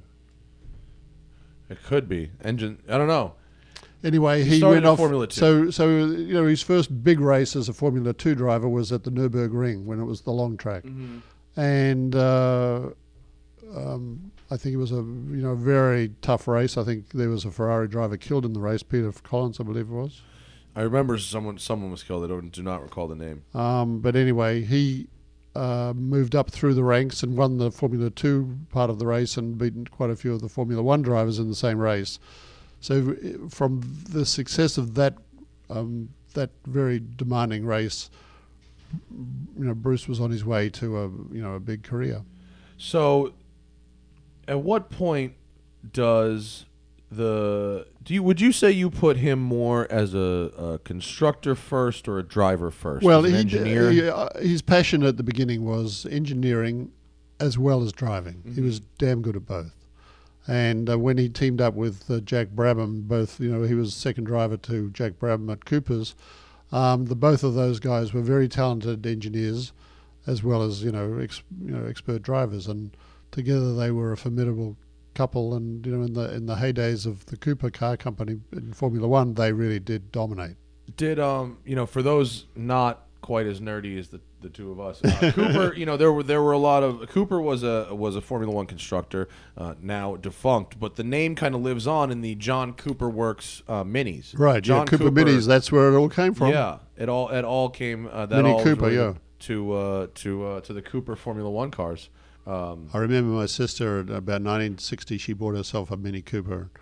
It was the first time I'd ever been over 100 miles an hour with my sister driving us out the main road outside Ballarat where we lived. Those minis, they'll get you in trouble. There's certain cars that, it doesn't matter if it's a fast car, if it's a slow car, but when you get in it, you have no choice but to go as fast as they will go. Those Mini Coopers were pretty dramatic. I bought a John Cooper Works Mini in 2006, one of the modern ones, supercharged one, and I got a ticket on the way home from the dealership going, I shit you not, I was going 96 and a 50 on the way, like 10 miles from the dealer. Oh, you didn't plead sort of like just compassion. And unfortunately, if I'm honest, I don't think Mini have really done the John Cooper Works name a whole lot of justice with their current crop of John Cooper Works vehicles. Well, of course, don't the first actually ones were so perform. iconic and so Yeah. revolutionary. I mean, that sideways engine, the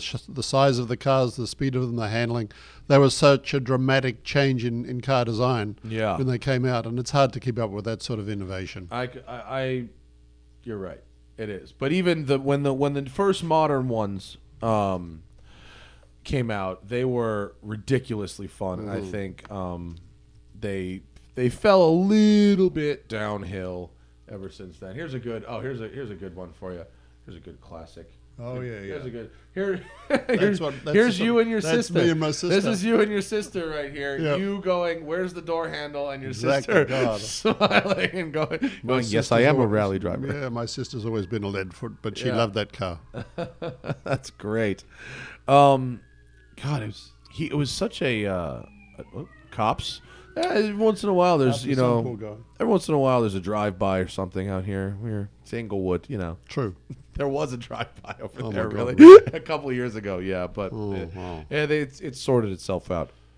It was five. It was five in the door like this. That Wow. whatever that guy did, he had it coming because the guy who came for him didn't miss. Wow. Can we talk about World's Fastest Indian for a minute? Absolutely, I yeah. haven't seen the film in probably a year, but I want to go back to it because, oh my God, Anthony Hopkins playing one of your country's national Yeah, icons. yeah. That's got to be something really special. No, Tony and I go way back. We did a movie called The Bounty, Mel Gibson, Oh, Tony yeah. Hopkins. Yeah, Back was the first movie I made when I came over here, actually. really was the bounty. Yeah. So you had a rapport, as it were, Yes. when you went to do. So, World's Fastest we'd...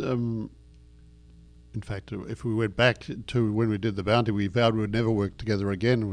It was such a tough movie to make. It was like, we don't want to do that again. And then over the years wore by, the sort of became like our war stories. Yeah. And we became good friends. And together, we did The World's Fastest Indian. He played that character amazing. He did a great job because great job. I made a documentary called Offerings to the God of Speed back in 1971. I came to Bonneville with the real Bert. Uh-huh. And that documentary, Tony used it for when he was, like brushing up on his Bert accent, because Bert had a very particular sort of English, a strange Scottish sort of twist to his accent, as well as a little bit of American from his trips over here. Because Burt Monroe actually came to America many times. Yeah. He wasn't. I feel like in the film he almost comes off as like a bumpkin, but he's not. He's like a genius. Well, he had this sort of naive streak where the word no wasn't in his vocabulary. He would roll up anywhere. He would chat up any lady who would stop to talk to him. He would, and he had this sort of uncanny, instinct about about how to build stuff and what could make things go faster and aerodynamics, and he was an interesting guy. Well, but he for did live. those who have never heard, Burt Monroe was a very famous New Zealand land speed record holder on motorcycles. Yep. And he was riding a very old Indian motorcycle that he had modified himself to an insane degree. He'd bought it new in 1919, I think. Yeah. And it was the same bike. I actually did a book about him. And he was setting records in like the 60s. Oh, no, he was setting records from the day he bought this bike. Really? Before? Well, hill climbs. And Well, he no, would what strip it- period? What the movie is? Oh, What the period? movie's from the 60s. It's from the 60s, Yeah, yeah. right? So Yeah. the bike is 40 years old by the Yes. time he's Yeah, setting. yeah. And he's got records that still stand. The fastest he ever went is still a record in the record book. It's still a at record, Bonneville, right? Yeah. Yeah, which was was it 2? It's 180 something, 87 or something in two directions. In what cc bike? In some Under 1,000 under a cc very with small motor. standard fuel. Yeah. It's ridiculous. The No, fact it's that a he was pretty able awesome to, thing. And if you see the bike, if you go online, you can probably see it. I can pull that up. I forgot I had 2 jobs today. Yeah. It's 2 jobs. In fact, we had the replica bike out at Bonneville the other day. Here it is. Now I have to sort where the real Burt Monroe is versus. Here's one with a cutaway. See that bike? See him standing there? Here? That one in the green trousers. Green. Green trousers. Yeah, there we go. okay. Oh, so here's the bike naked. That's cool. him at the Bonneville. That's him. at God Bonneville. damn, Anthony Hopkins looks he had a just like him. No, he does. And, It's and amazing. he had a fiberglass shell that went over the. Yeah, the the shell bike. looked kind of like a torpedo, and Yeah. I'm not even gonna take this here. I'll just gonna go here. Is this? I can't even tell if this is Anthony. Well, Hopkins. that's Tony Hopkins. That's Hopkins. Yeah. Okay, but that's basically what the bike looked like, Mm-hmm. with this torpedo thing over it. Yeah. And where are we here? And that's what it looked like underneath. Yeah. That's crazy. And it still had a leaf spring out the front. You can see that rigid rear end. Oh, this thing must have been brutal to lay on ride. it. It must have been absolutely brutal to ride. And he refused to wear proper fire Well, gear. I mean, that was after they'd got him some some leathers, but he literally rode in his suit pants. His wool he suit had pants. tucked into his socks, and he wore sneakers, because he. It's amazing. He And- said, if and- it's good, the line in the movie, I think, is if it's good enough for me to get married in, it's good enough to ride my bike in. Those are the sort of words that Bert would have said. Was in the movie anyway. Burt Monroe. Here's a great Tony Hopkins. We'll go back to him for a second. In the movie, Burt Monroe comes off as like just kind of stubborn but instantly likable by Yeah, I every think single person he That's meets. the sort of charm that the real guy had. Yeah. I feel like a lot of Kiwis are like that. I feel like a lot of Well, Kiwis I are think just, they, it's a small country and they're proud of their country, and yet they're sort of. Most people in New Zealand have been overseas, so they're not. It's not too parochial for the size of the place and its isolation. It's a long way from anywhere, so they're people don't feel threatened by Kiwis. I think they live, I know when I came over here, everybody was incredibly welcoming to me. I just think they come off so friendly. They're just the friendliest people. When you were making though, excuse me, I just inhaled water. Excuse me.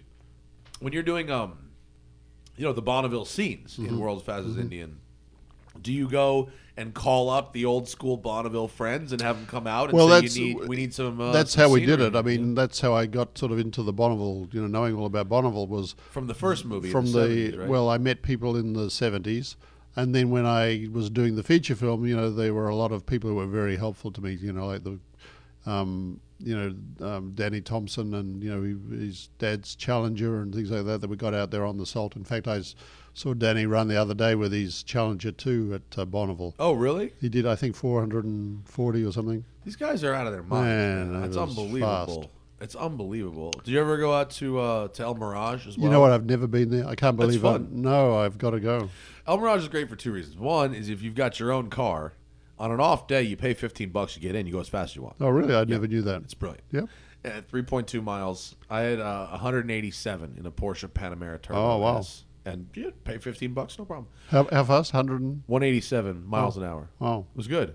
Car gets real dusty. I know. I was going to say it's like a bit of somebody else's. Yeah, no, it was a press car. Yeah, and then we went to watch the races once, and we watched 4 or 5 hours of racing.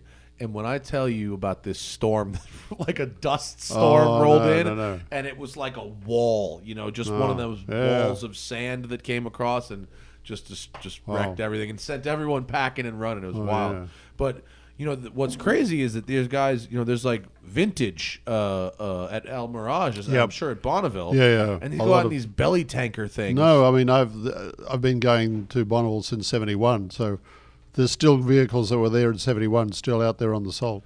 They're still running. Yeah. Yeah. And they're still running with, period engines like No. this. This is a picture. This picture is taken very recently. That's a modern truck right there. Yeah. And let's assume that was made in 1952. I think that was like these belly tanker speedsters, that. That was famous- a I don't know fuel if tank from 1950 like I don't know if 1952 is its I don't know if number that was or the if year, it's year. but But they that's- made them out of the fuel tanks of planes, I think. Yeah, the drop tanks. Yeah. Here's one. This one's great. This is like a SoCal Speed Shop livery with an old 50s truck doing a push start. I like that.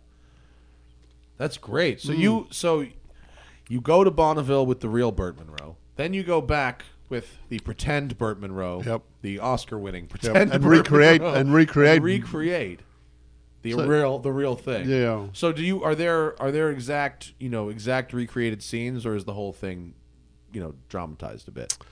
Well, I was trying to recreate what I saw when I went there in '71. But also, I mean, like in the movie, he goes so fast and he crashes the bike and his glasses get blown off. All of those things really happened to him, but they didn't all happen on the same run. Oh, okay. So you combined that a couple things into one thing. That's it's just to be able to witness that kind of stuff in person, though. No, it was fun. Spectacular. No. Did it see? I mean, the movie obviously makes when you add a soundtrack and you add editing, it makes the moment feel incredibly special and climactic. Did it feel like you were doing something special when you're there? No, it did. With him? It definitely did. And things like the bike that crashes. It was a really quite a dangerous stunt to pull off. And the fact the guy did hurt himself doing the stunt, broke his collarbone. Oh, did he really? So it wasn't without its dramas. We had a helicopter crash while we were shooting it. At miracle that nobody was killed. It flew into some power lines chasing. No way. Chasing. Just chasing the road car. Chasing the road car up the road. Just driving the '50s car, pulling a trailer. Even like a fairly mundane day at the. No, day I know. When So you got helicopters. I know. That's crazy. I always like the Burt Monroe trailer fix in the movie with the log. That's a true story. The log. That's a true story. I don't know if I can. Let me see if I can find an image of this Burt. Well, that's the sort of guy he was. That's. I don't know if I can find an image of Burt Monroe's trailer repair. Oh wait, here is that? No, it's a stick. Where is this? It? No, it's the actual trailer. Yeah. I want to find it because a wheel falls off his trailer and he uses a log. Replaces the wheel with a log. Is this the actual trailer? That's his actual trailer. Yeah. That's sweet rig, Bert. That's a nice rig. But one of the wheels fell off and he just rigs a stick up and drives, I don't know, a long couple way. 100 miles with a stick. And every now and then he'd have to stop and feed a bit more stick out because it would wear like off. A pencil and in the movie you can see the smoke off the stick is real. Practical effects. Yeah. That's all, but that's a cool story of inspiration. So back to Bruce McLaren.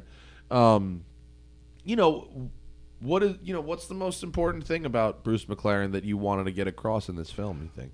Well, I think first of all, the McLaren car company lives on to this day and is making some incredible cars, and the name McLaren is started all with Bruce. Bruce was killed at Goodwood in 1970 at the age of 32. So he'd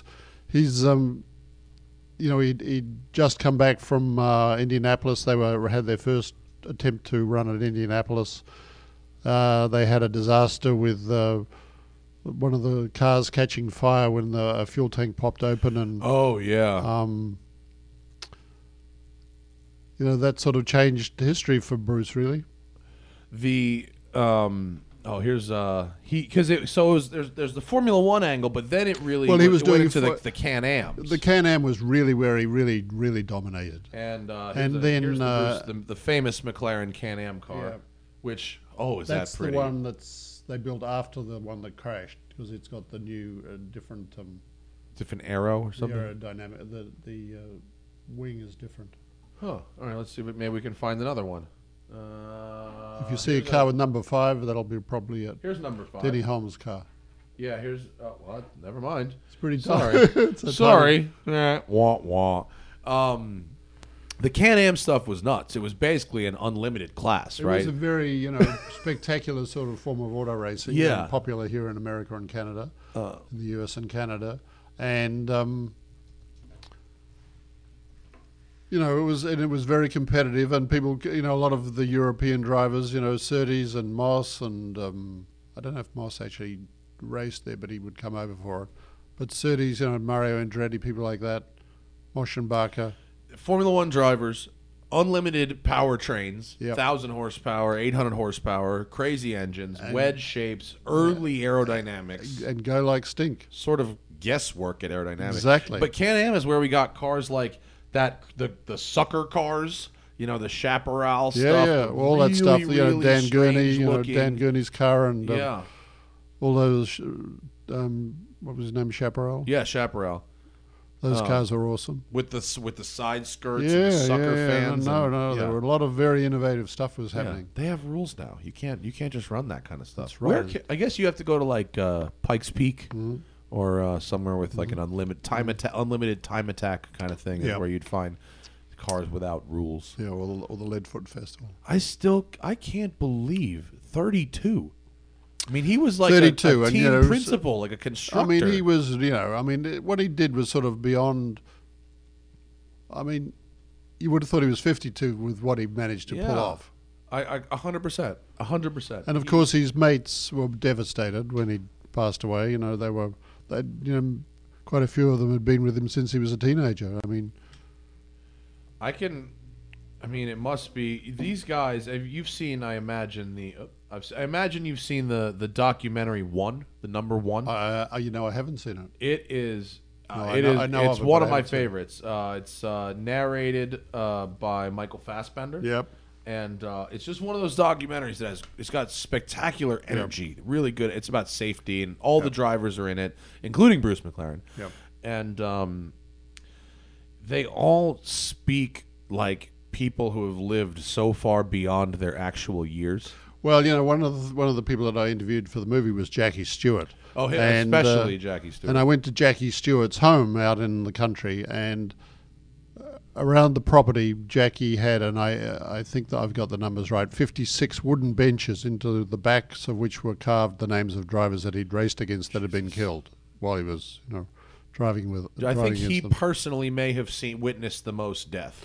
And as a result of Bruce's demise, and another driver soon after, another Formula One driver, they had a drivers' sort of strike. Really, they all met at the Dorchester Hotel in London and had a drivers' meeting where they talked about whether they would compete at the Nürburgring unless they introduced some safety. I remember this. This is a famous story because none of them wanted to race, and Jackie Ickx broke it. Right? Isn't that one? I'm not sure of that fact. Is this? It's either the one where Jackie Ickx broke it, or it's the one where James Hunt and Niki Lauda were the James Hunt was the deciding vote in '76, and then Niki crashed. Oh no, this was earlier than that. This was 1970. Oh, okay, so no, it was pre that. So they did. I think they. I don't know if maybe the Nürburgring was out of the running from then on until they got it back in. Maybe. The video from the 60s of them racing at the Nürburgring is so unbelievably sketchy. No. And of course the cars would get airborne and they would just go in the woods. They would vanish into the woods. And it was a diabolically dangerous track because if you went off the road, you were in the trees. I mean, look, this is legit. This is the Nürburgring in the 1960s, and that is a Formula One race. Yeah. I mean. There's just this is someone's cow fence. It's not going to stop nothing. That's crazy. You go off there, you are in the woods. I could spend. But even where the spectators were able to stand in those days too. I remember standing at car race meetings where you'd never be allowed to stand now. Look at that. Wow. Oh my God! Imagine one car hits this berm here. Yeah. You can't believe they had zero foresight at all back in the day. Not big on imagination. It didn't occur to anybody that could have become a problem. But all of them, Jackie and everyone who's Emerson Fittipaldi, who was in your film as well, they all really seem to have lived beyond their years. Yes, I think they did. It's amazing. Can you imagine if they didn't improve Formula One and motorsport, the safety, well, there'd be thousands that would have been dead by now, they would have banned it. Yeah, they would have banned it completely. Yeah, we're still finding the issue now. I mean, not so much with professional drivers and professional cars. I mean, definitely still happens. People do still get killed racing, but with roll cages and stuff like that. No, there's a lot more understanding of what it takes to stop, the impacts.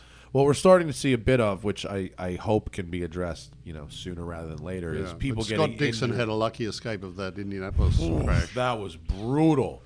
That was where he got cheese grated in the fence. Oh my God! My God, was that bad? but they're walking away from stuff. I Well, know. some of them are not. Dan Weldon had got killed, Right. and that was extremely sad after winning the But not to be a huge downer, but now what we're seeing is injuries at just kind of open lapping days, where if you people hitting walls in street cars. Oh, I know. People who are really not, Novices in you street don't cars. have the cars built to really take a big shunt. Yeah. Have you had a big crash? Oh, You were lucky. I know. But also, I don't know. I kind of feel like I got a couple out of the way when I was younger. I got a near miss out of the way with a friend's car, and he flipped it on its side, but that was about it. Yeah, rolling is always. And he is did always a good ultimately one. kill himself in his Mini No way. Cooper. Yeah. Oh no, I'm sorry to hear that. We put that you would be here on Facebook, and I got a few questions from fans, and I need to move this window over so I could see it.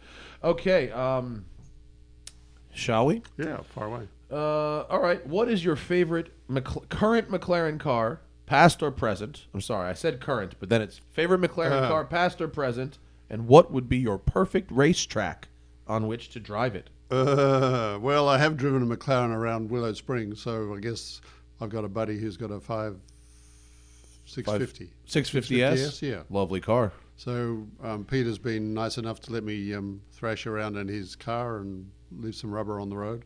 So that would be probably as good as drivers I've had in a McLaren. Bathurst. 650S at Bathurst. And then I've driven the 570. 570S, yeah. The smaller one. The GT. Oh, the comfy one. Yeah, that was a lovely the glass car. roof? Yeah, they let me one for a couple of days. That's good, isn't it? And I enjoy driving that. Yeah. That's a great road car. I got to drive one. I did a lap of I Iceland. did a little trip up to Santa Barbara and up through the mountains there. Spectacular, right? Yeah, it was fun to drive. And that glass roof really... It's a very comfortable car. And, Yeah. of course, a glass roof and good headroom and Good stereo. everything. That hatch that gets the thing in. Yeah. It's a good car. It's a very good car. I'm a big fan Great of that. car, I think, is probably a better Great description. car. Yeah, great car qualifies. Yeah. I'm looking forward to the 720. I've not had to go in the new... No, I hear that's spectacular. Everyone says it's Yeah. nuts. I just saw my first one on the street. Have you ever had to go in any of the classic McLaren cars, race or street? No, We got to do that for you. No, I haven't done that. Really? After the movie? They got to hook it up. I know. It's amazing the things people do and still don't get seat time. Well, someone wants to know, why did it take so long for McLaren to begin building road cars? Well, of course, he built the M8 GT back in 1969, I guess he started building it. And that was his, I really do believe that was his dream, was to build road cars. And then, of course, once he died, they really did concentrate on, trying to win Indianapolis and Formula One, and they were very successful with those efforts.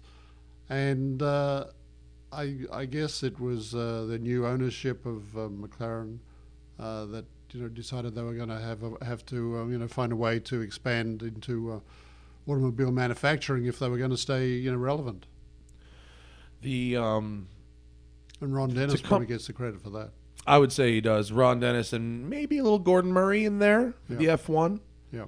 15.6, I think we just saw a McLaren F1 sell for at Pebble. I mean, that original F1 was an awesome car. God. Didn't they use a standard road car and won Le Mans with that? Yeah, well, basically they took a road car and took the interior out and put in a roll cage, and they won. That they car's won Le actually Mans. sitting in their showroom there at. They won Le Mans, I believe, from the GT class.